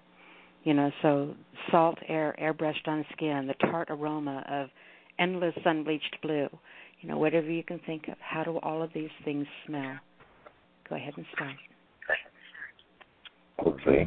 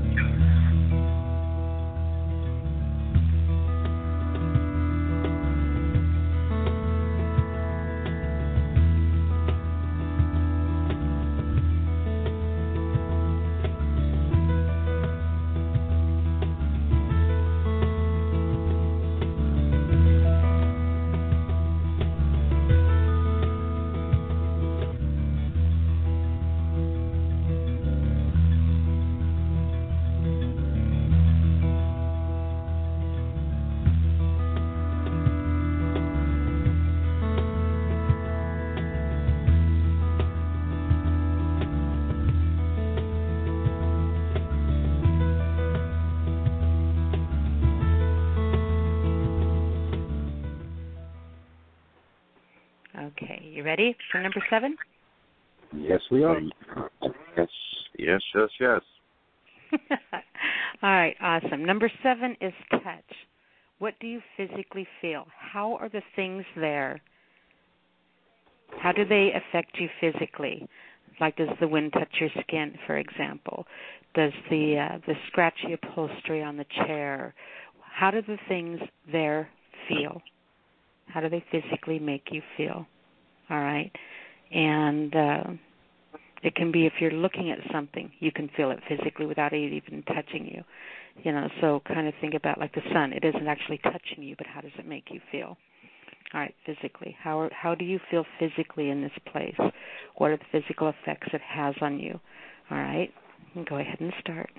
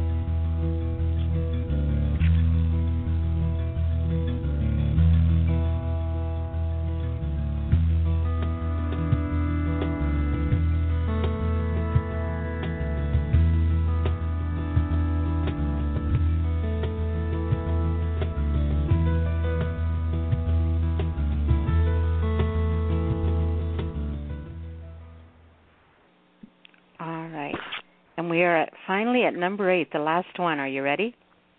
Oh, yeah. Are you guys having fun? Wearing out my pen. All right, number 8. I want you to write all the things that being there makes you feel inside, what it means to you. All right? What's empowering about it? What's frightening about it? How does it feel when you plug in to recharge? How do you feel when you get there? You know, what is the process, you know, the exhale or the inhale of the place? What is it that you feel when you know it's time to leave? Write everything emotionally, the impact that place has on you, spiritually, psychologically, all of that. Write all the things that it makes you feel inside being there. Go ahead and start. Okay.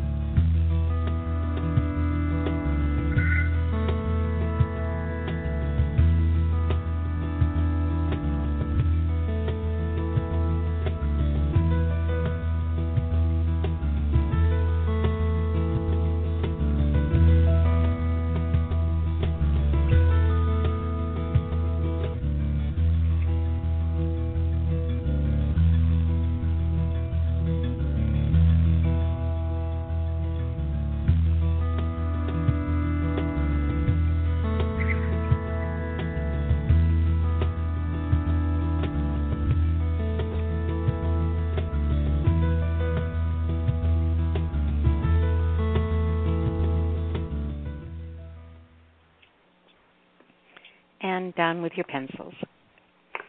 So was that fun, guys? Yeah, it was. Yeah, I can't guarantee as to its quality, but it's the quantity here. Yeah. Once again, this isn't about quality. It is about quantity. And the more quantity you get, trust me, the more value will be there. The more things you write, the better things you will find. Usually we write, I always tell everyone that, in our lifetimes, we're going to write a handful of great poems. And we're going to write a bunch of good poems. And we're going to write a whole buttload of crap. All right? And that's just the truth of it. The things that we write that we find floating on the surface, what usually floats on the surface, right? Where do the gems lie? They lie on the bottom. So kind of think about that when you're writing, folks. Don't always take the easy way out when you're writing. No. I'm not. I'm just sitting here still working on that nice little wordplay you had in there with the buttload of crap. That was good. Well, you saw what I did there, huh? And I was thinking that it hasn't taken me a whole lifetime to write a buttload of crap.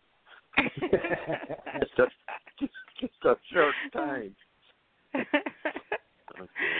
All right. So the reason that I had you write down all of that stuff is because now you have a pretty impressive bank of concrete and emotional reactions to this topic, this place, this place that you've chosen. And we'll get into that. We'll talk to you guys a little bit about each of your places and stuff in just a bit. But what I want to do now is I want to give you the formula for constructing a poem out of all those sentences. How many sentences do you think you guys wrote? Oh, geez, I'm going to say 6. I'm going to write 30, at least 35, maybe. Yeah. At least 35 or 40. Mm-hmm. Some of them probably aren't readable. Okay, so do you want the good news? Yeah. Mm-hmm. You're only going to use 4 of those lines.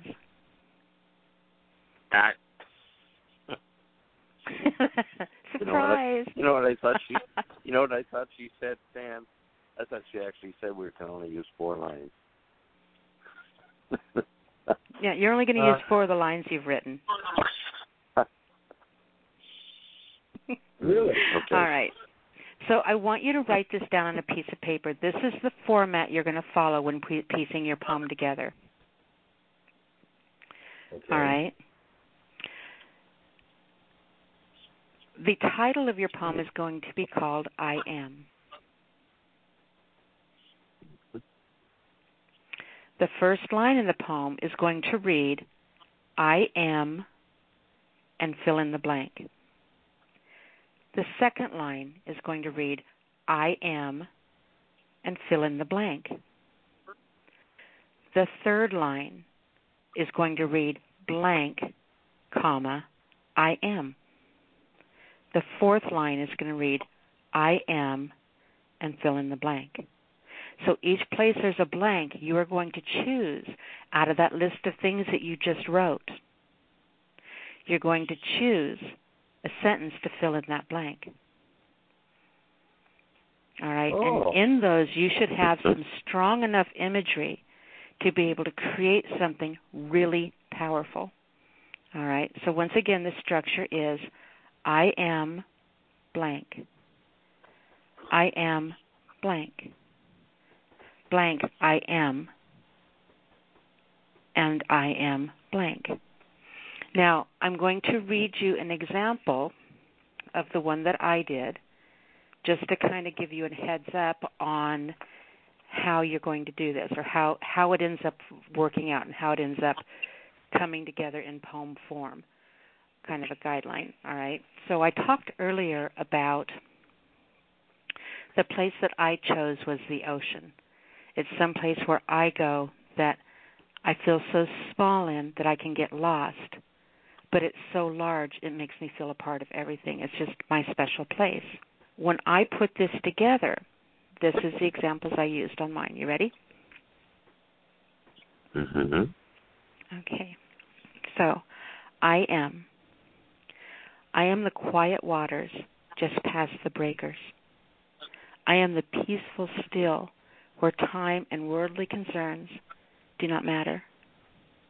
The season of childhood and innocence I am. I am the horizon that promises forever. All right, so that is an example of how that can be put together. So what I am going to do is I am going to play another music bed, and this one is actually going to be just a little bit longer. Let me see if I can find it real quick. I should have had this one ready. We're going to play one by Michael Bredemus, and this piece that I'm playing, you guys, he actually listened to you guys doing the open mic one night and was so inspired by you guys being a poet, by the poems and the creativity that he heard here.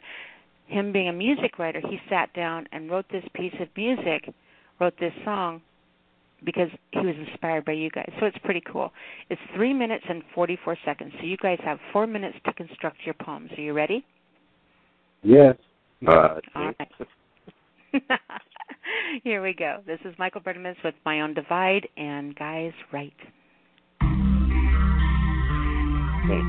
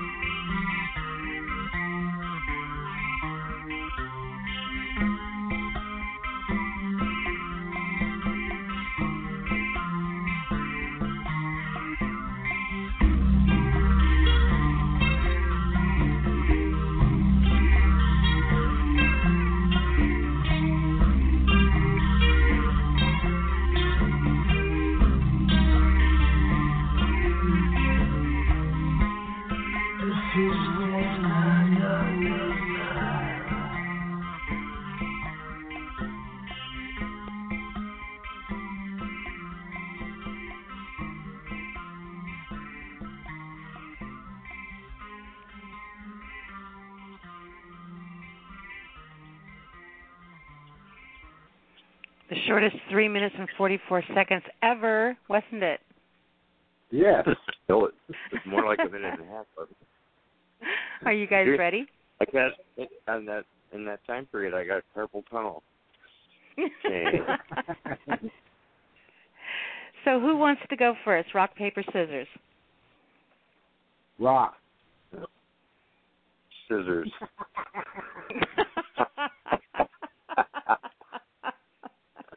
Somehow I think that I don't think that worked like it was supposed to. Well, it does work that way. See, I'm leaving it up to him. Now you choose. You choose. Oh no! You guys get a pick. Okay, I'll start here. Okay. So when you're starting, what I want you to do is I want you to tell us your location. What was your location? My location was sitting by a lakeside late toward dusk in autumn. Okay. All right. And so all of the steps we went through, all of the imagery that you wrote is all about sitting there on the lake at dusk in autumn. Alone, yes. Okay. All right. So would you like to read the poem to us that you constructed out of those images? Yes, I will. Well, I will, whether I like to or not. Okay. Yes, I am. I am alone on a lakeside at dusk as autumn approaches with the sun leaning towards its daily dismissal. I am in my cedar chair of serenity, watching the migration of colors pasted by the clouds onto the mirrored waters as the fallen leaf floats bobbing at the sky. Using all my senses with privy to the cooler air which strengthens me, and watching a small child peer off a remaining dock into his reflection, I am. I am the tremulo of a distant loon as the air grows cooler, while a noisy V of geese rattles at the fading season. End of my... Beautiful. So let me ask you this, and I'll be asking you the same thing in a moment. Let me ask you this. The imagery that you used, do you think those are things you would have, if you were to sit down and write a poem about sitting there on the lakeside, do you think that those are images you would have naturally conjured up, or do you think that writing this helped? Oh, I think that writing it helped a lot. Because for one thing, I wrote a whole lot of things down. And I had to quickly, with the structure directions, I had to quickly glean through and quickly with my pen draw lines through or circle things I thought I could use. And then, luckily I had the time to join a few of the images into each sentence. So I didn't just have 4 images. I had, more. But that's something that this exercise allowed me to do. I wasn't searching for images. I already had them written, and I had more than I needed, which I think is something I don't always have when I'm writing poetry. Mhm. You have an arsenal to choose from. It's kind of nice.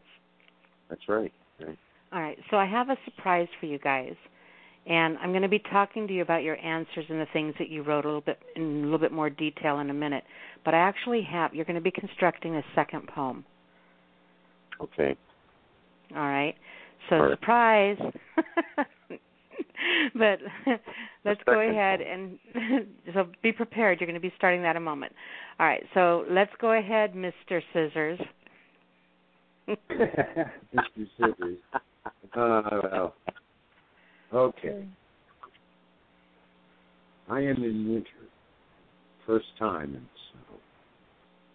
I am overwhelmed by the mountain vista's serenity and near endless space. The winds bite, the trees dance, joining in me so deeply. The fullness of nature I am. I am the invisible light who exists only in cracks in the snow and mind. Read that last line again. I am the invisible light who exists only in tracks in the snow and mind. That was awesome. Wonderful. I really like the way that you made yourself the images. No. Yeah, the way you make yourself the images, where you become those things. And I think that that's really the important part of the structure of this exercise, is when I say that we're rooted in some place, there's some place that we are so spiritually connected to. Now, when you wrote about the lake, all right, can you read the first line of the lake poem again? I am alone on a lakeside at dusk, as autumn approaches with the sun leaning toward its daily dismissal. Okay. So when you wrote the I, you put yourself in the scene. I am sitting here. So you are physically sitting there. What I want to see you do, and do this on, you can do this later and just kind of play with it and stuff. I want you to take the I am sitting out of there, and I want you to look at your concrete images and make yourself those concrete images. So read that first sentence again. I am alone on a lakeside at dusk as autumn approaches, with the sun leaning toward its daily dismissal. All right. So instead of I am sitting, I want you to play with the concept of I am the lakeside at dusk. Okay. All right, because when we talk about that, when we're talking about these things being ingrained in you, it's part of you spiritually. It's because you're connected to them. And when you're connected to something spiritually like that, you become a part of it and it becomes a part of you. The way you talk about that lake, it is so ingrained in who you are. I mean, you can tell how passionately deep and profound, what a profound impact that part of your life and that experience has had on who you are today. So take the separateness between you and the place and make yourselves one. So I am the lake, you, because you are. When you're standing there, you are part of that picture. You're not separate from it. I am the lakeside at dusk. So kind of play with that. I think that it'll make it much more personal for you. Okay. I see. Just an idea. Yes, and I'm already doing it in pencil to my other three lines.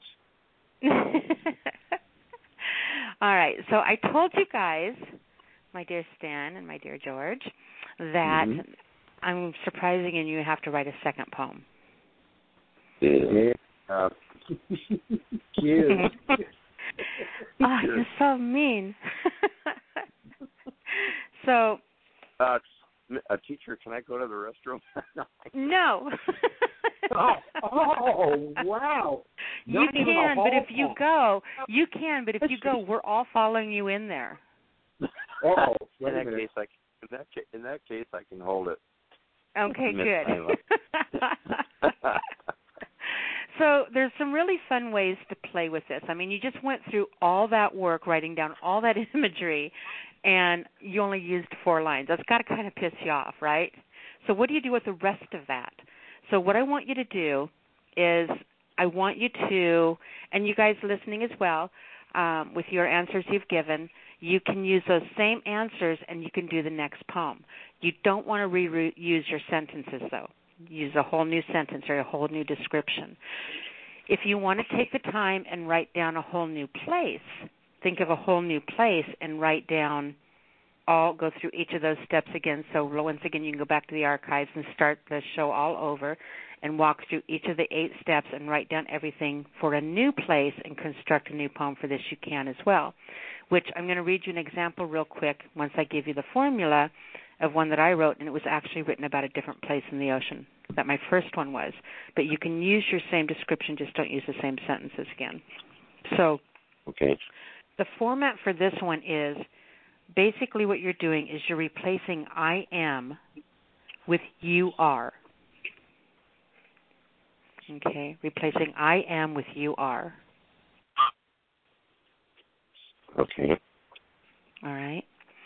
So an example of that, and now that you've done the first structure, all right, you can play with this a little. So the first structure is basically 4 verses or 4 lines, however you have it, your line breaks on your paper.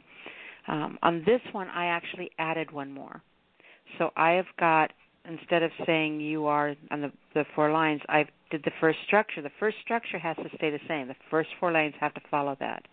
But then you can add as many more lines as you want, but you still have to follow this structure. It has to start with you are, or it has to end with you are. All right, so if you add 2 more lines, that's fine, but they still have to start or end with you are. Wow. All right, so this one's, instead of being 4 verses, this one's actually 5. So this one I wrote about when I was a little kid. Outside of my bedroom window, there was a huge apple tree. And when I was little, I used to wait until everybody was asleep, and I would climb out into the branches of the apple tree at night, and I would write. Okay? And so I was thinking about doing that as a child, and I actually wrote this one for my boys. I have 3 boys. And I actually wrote this for my children, you know, watching them as they started growing up and thinking about them as kids and who I was as a child. So this is the one I wrote. It was about the apple tree in my backyard. You are the branches of my childhood apple tree where I used to sit and write. You are the night light of the moon in dark hidden hours. That secret in-between place that confuses fireflies and stars you are. You are the cricket singing lullabies to keep the dawn at bay.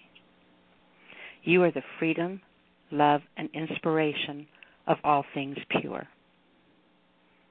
All right, so that was the poem I wrote using the imagery for what I had written down for my apple tree and the you are my children. Okay.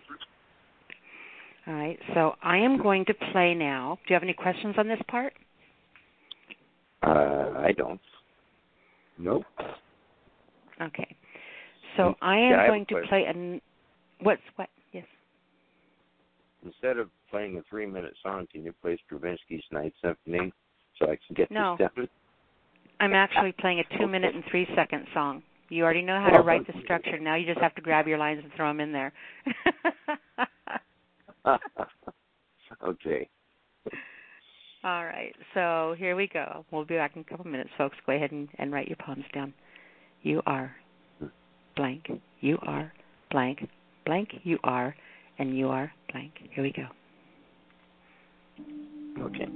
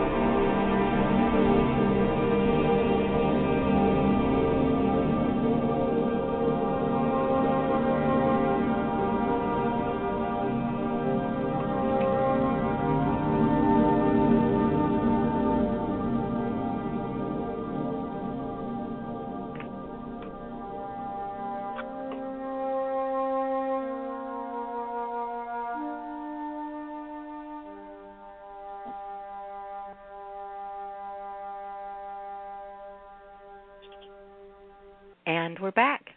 Are you guys ready? Oh, yeah. Oh, yeah, I guess. Yeah. All right. Stan, you get to go first this time. Okay. I decided to go with a different season. I went summer in a different place. In Long Beach, California, there was a place, it was a boardwalk, but they called it the Pike. And it's about summer. You are the swelter of California summer and the salt of surf spray. You are the sweaty mobs, the scent of hot dogs, cotton candy, fish, and suntan lotion. Bumps of people in lines, rides, concession stands, roar of the roller coaster, gulls hovering, awaiting opportunity. You are. You are the swimmers and sunbathers, music, bells, and laughter. The Pike. That's it. I really love the imagery in that one because you're talking, I mean, some of the things you're talking about are awesome, but at the same time, it's, you know, it's just like a whole modge podge of things bombarding your senses all at once. It's very well written. That I'm impressed for that being done so quickly. That was really good. Great job, Stan. Oh, thank you, George. Oh, it's quite an exercise. Okay, George? It is.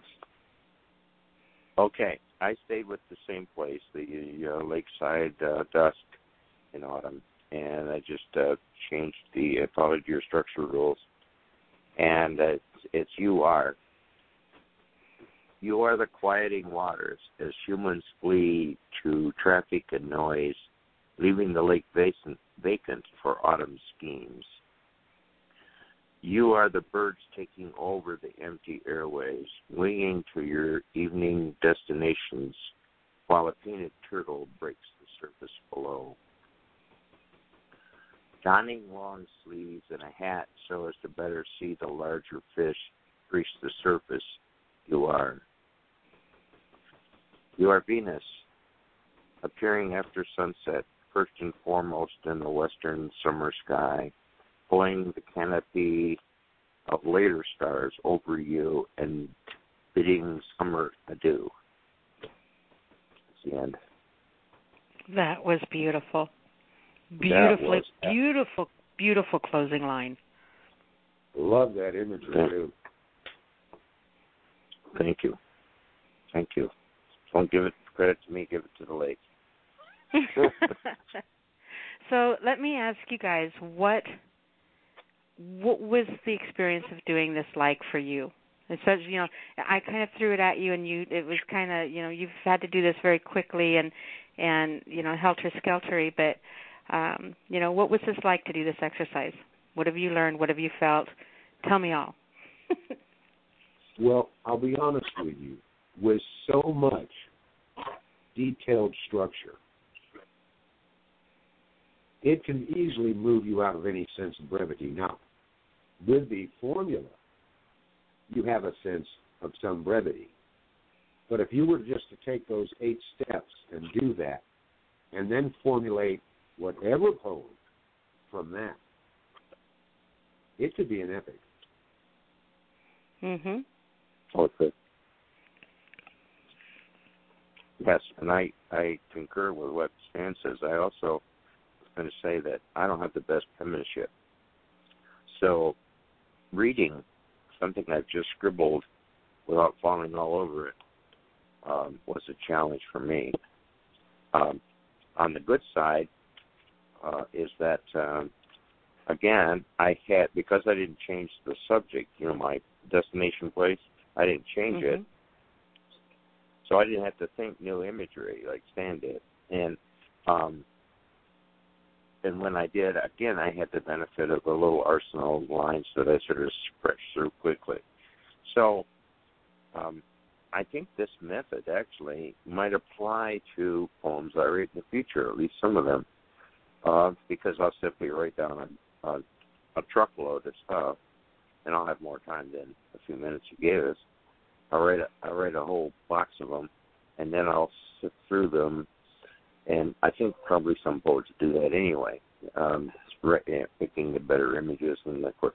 Now, one benefit I had is that I didn't, and I'm sure Stan too, is that we didn't have to rhyme this thing, but that was fine. I didn't expect us to. But that would have added a whole other layer of complexity and face slapping, that forehead slapping to my I don't know if exercise. rhyming would work in this case. I think that if we tried to rhyme it, seeing as how one of them ends with you are or I am, I think that it would have been really difficult and actually taken away from the power of the imagery you were trying to create. I mean, the whole purpose of this is to help you come up with some really strong and powerful emotional things to pack those 4 lines with, or however many lines you do. And it is really, you were right, it's a really good exercise to keep in the back of your mind when you're writing about something, because we all will sit there, we find ourselves in a place where we're writing and we get stuck. It's like, what's another word for ocean? I don't want to say ocean 7 times in the same poem. What can I use to describe it? Cut the word ocean out altogether. And use one of your descriptive phrases. Like, for example, where's my piece of paper? Let me flip through here real quick and find it. The line where, if you're trying to talk about the ocean, right, instead of saying the ocean, you can say, like in the line that I wrote, the quiet waters just past the breakers. If you say that line, you obviously know I'm talking about the ocean. So when I started that poem, I don't have to tell you where I am. I don't have to tell you, what my environment. I am the quiet waters just past the breakers. You automatically know I'm on the beach. You automatically know where I'm talking about. So in doing this exercise, if you're saying, okay, I need a way to describe the ocean, you can quickly walk yourself through those 8 steps and come up with more imagery than you could use. And like I said, the stuff that floats on the top, you'll get that out of the way and out of your head. And when you start reaching deeper into the water, it's at the bottom of those memory banks you're going to find those gems. And so it's a way for you to get past the surface crap and get down to the stuff, the good stuff at the bottom, to get to that real strong, emotion-packed imagery. And that's how you do that. You push yourself down to those depths. You force yourself to go there. And I think that it's a really good thing to keep in the back of your mind, a really good paintbrush to have in the jar, when you're trying to create those scenes, when you're trying to make them real, make them palpable in your writing. I wanted to add to that. I think of great value to me was that in those steps you gave us at the beginning, what is the place and so forth, among them were these ideas of not just saying, all right, describe what you see, but also what you smell. Are you alone? Close your eyes. What does it feel like? What's your emotion? What's your involvement? Or whether, I don't know if that was one of them, but emotional involvement. What those tips would help anybody writing a poem too, because they could go through once. Like I would suspect that most of my poems and many people's poems are one or two times through the images and then hit send. Where this would allow you to do pre-editing before you ever hit send, Mhm. And when I tell you, when I say close your eyes and imagine yourself there, when you close your eyes and you're picturing it, you see the scene differently. Like when I said, close your eyes and tell me what you smell. All right. Right. So when I do that and I thought about the ocean, I immediately thought about the smell of salt. The smell of salt on my skin. But my eyes are closed. So, immediately I'm thinking about the ocean wind, blowing sand and blowing salt against me, and the sting of the sand and the airbrush, and how the sand, when it blows against you, it feels like needles, on your skin and the sand. And so when I came up with that line, the smell of the scent of sand, airbrushed skin, that whole closing my eyes and using all of those senses is what was able to construct a sentence like that instead of just concentrating on the smell of salt. Where's the smell of salt coming from? What am I smelling it on? How did it get there? Those are all natural questions your brain is going to create when you put yourself in that situation of closing your eyes and imagining it real. Yeah, that's it. It does a lot for the imagery, it does. So what you guys have left over, what do you think you're going to do with it? Read it on your show next Thursday or the weekend. All 82 lines, Nyla. I'm going to read every single line I wrote to you next Thursday. I'm gonna make it a list poem and start each line with the same 2 or 3 words. Well, I wouldn't. Seriously, go ahead.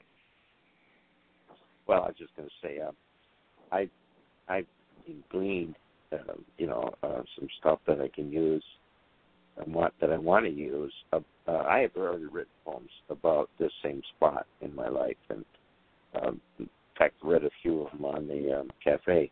But I want to do a little bit more about that part of my life, and I want to do it better than I've done it, and this will really help me. That's cool. That's really cool. I'm glad. And any time that you sit to write, when you sit down to write something, you can use this formula, but not just when you sit down to write something. Think about all the times, you guys, that we sit down and it's like, I should write something. I don't know what to write. I don't know what to write right now. Mm-hmm.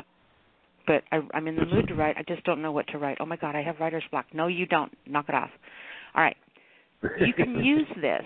All right, you can use this exercise. It's so versatile and so easy. So, we've done the I am, we've done the you are, and it wouldn't be me if I didn't push you even further than that. So you can take this whole concept, and you can go back to the beginning of the show and write down each step, right, number 1, 2, 3, 4, 5, 6, 7, 8, and write down what I have you write. You can, and have that in the front of a notebook where you can flip through and see it once in a while. But say you're wanting to write a political poem about the White House. All right, so, what am I going to say? How am I going to do this? What am I going to, I can't write under pressure. I can't just force a poem out of me. You don't have to force a poem out of you, but you can seduce it. All right? So you can take any place. You could take, you can change the structure of this to anything, and you can write all of those things out and write your 4-line poem and have that be an outline and a basis and the seed that you're going to create your regular poem from. Because now when you sit down to create the poem you want to write, you've got this whole army of ideas and this whole arsenal of imagery in which to construct this poem over here that you want to. So it's kind of prep work for a great poem. And you write great poems by using surprising imagery, emotional imagery, strong imagery, concrete images, things that are you can taste, things that you can feel. But you can change it. You can change it to, instead of I am, it can be we are, or they are, or humanity is. Okay, yeah. You can change the beginning, or you can change the phrases in each of those sentences to anything that you want. Dogs are, turtles are, aliens are. You could change the tense, so you could say they were, or I will. Exactly. Or Nyla is. I don't want to hear those poems. Now. I've already started writing. Yeah. So, boy. If you guys, if you want to play with that, but kind of think about that. How many times you've sat down to write something and lost interest because you just couldn't get the words right.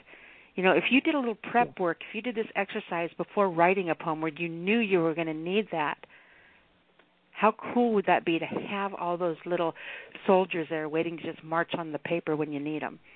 You know, do that prep work. That's why I say there's no such thing as writer's block. There's always something you can write.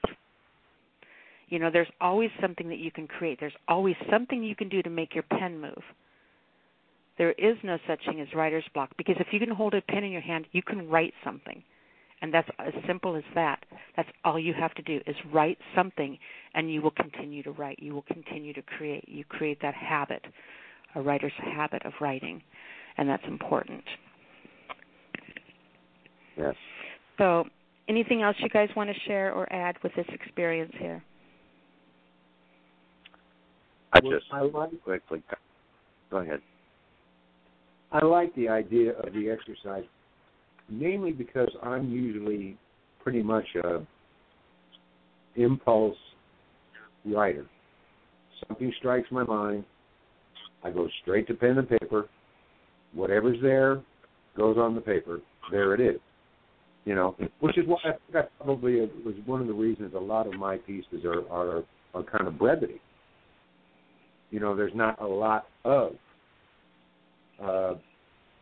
collective, you know, information in it. It's pretty much A, B, C, 1, 2, 3, there it is, good night, you know.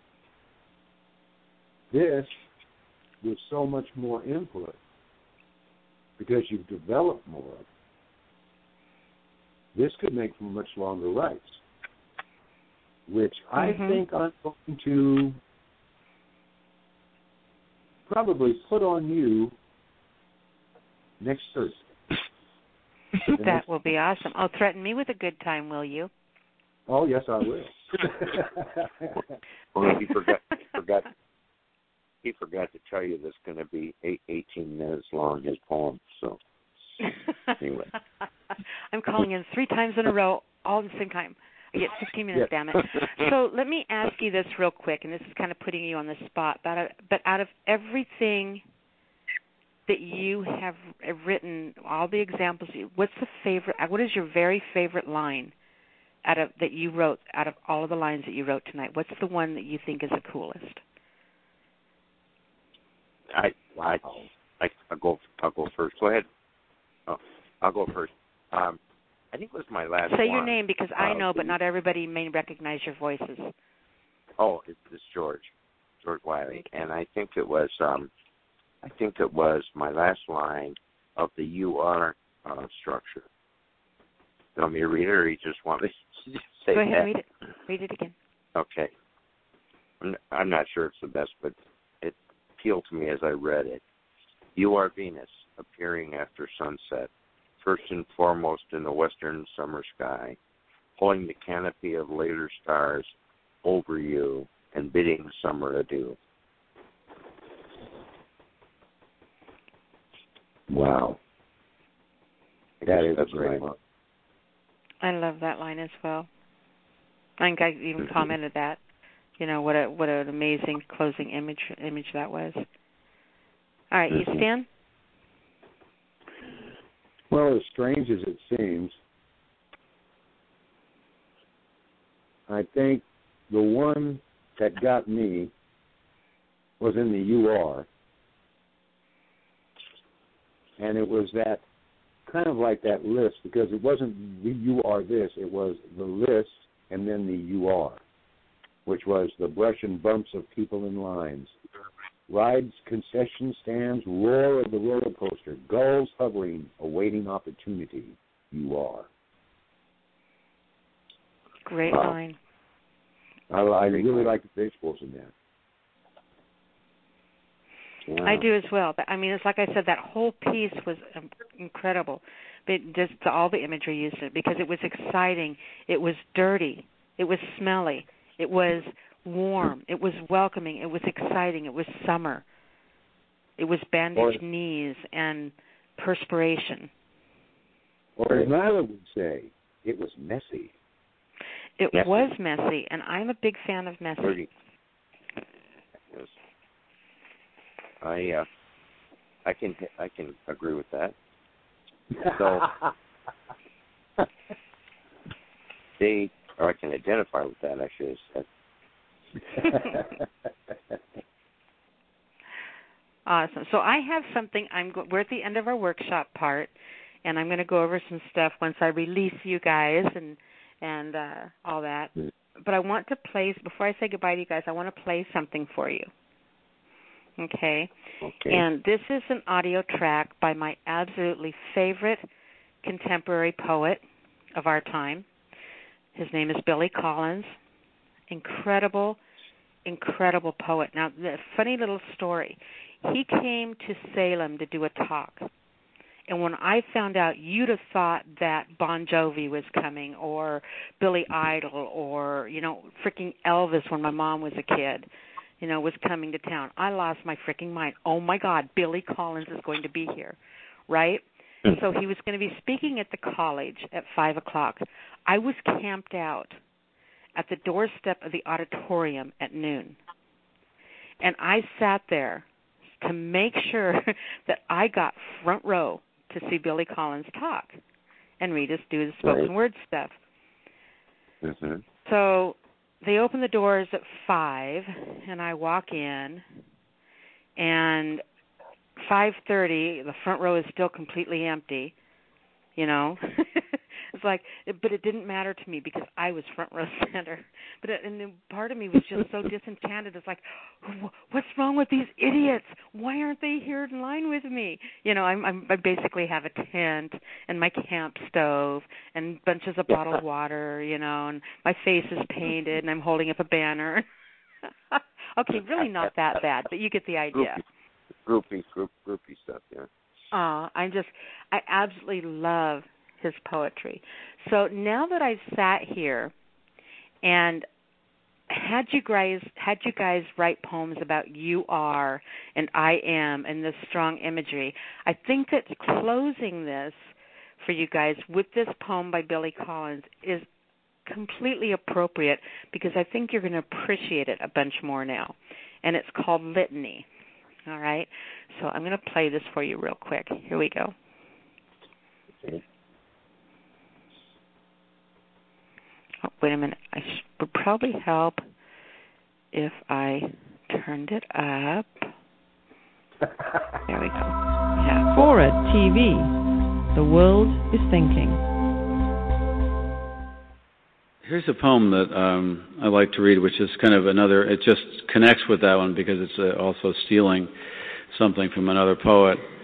And a lot of this stuff goes on rather covertly that I'm not going to tell you about, but some of it, there are different kinds of thefts, and some of them are daylight crimes, just knocking over a jewelry store at noon. But another stuff is like a second story, guys. But this is very open. I take the first two lines of someone else's poem and rewrite it for them, which is this is done out of courtesy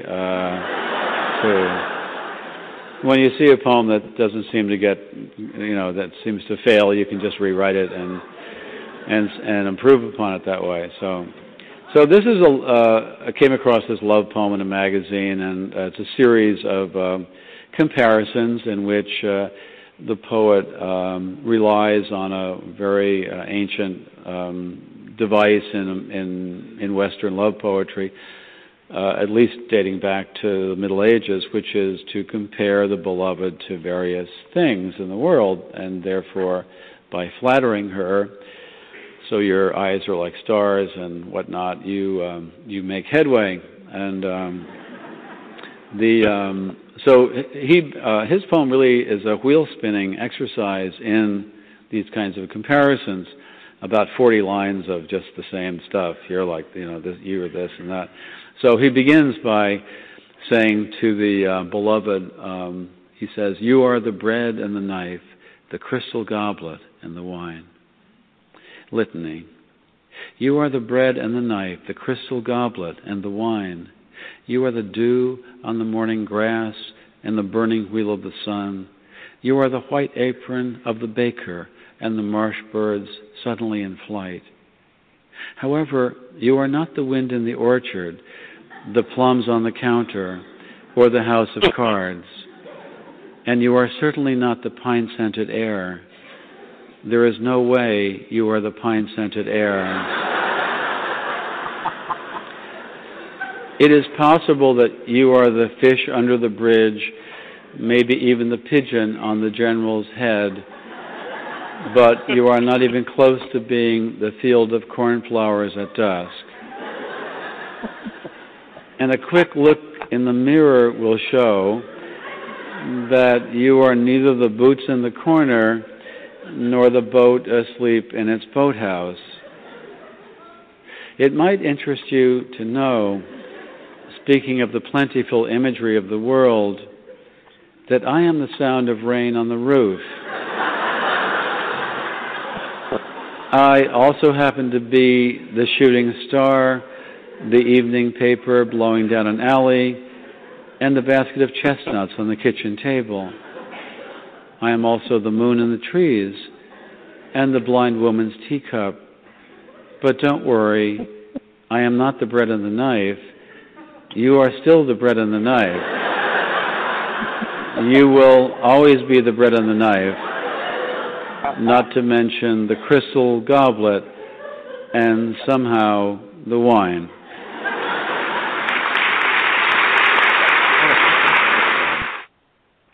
Can you see why I love him? Yeah. Oh,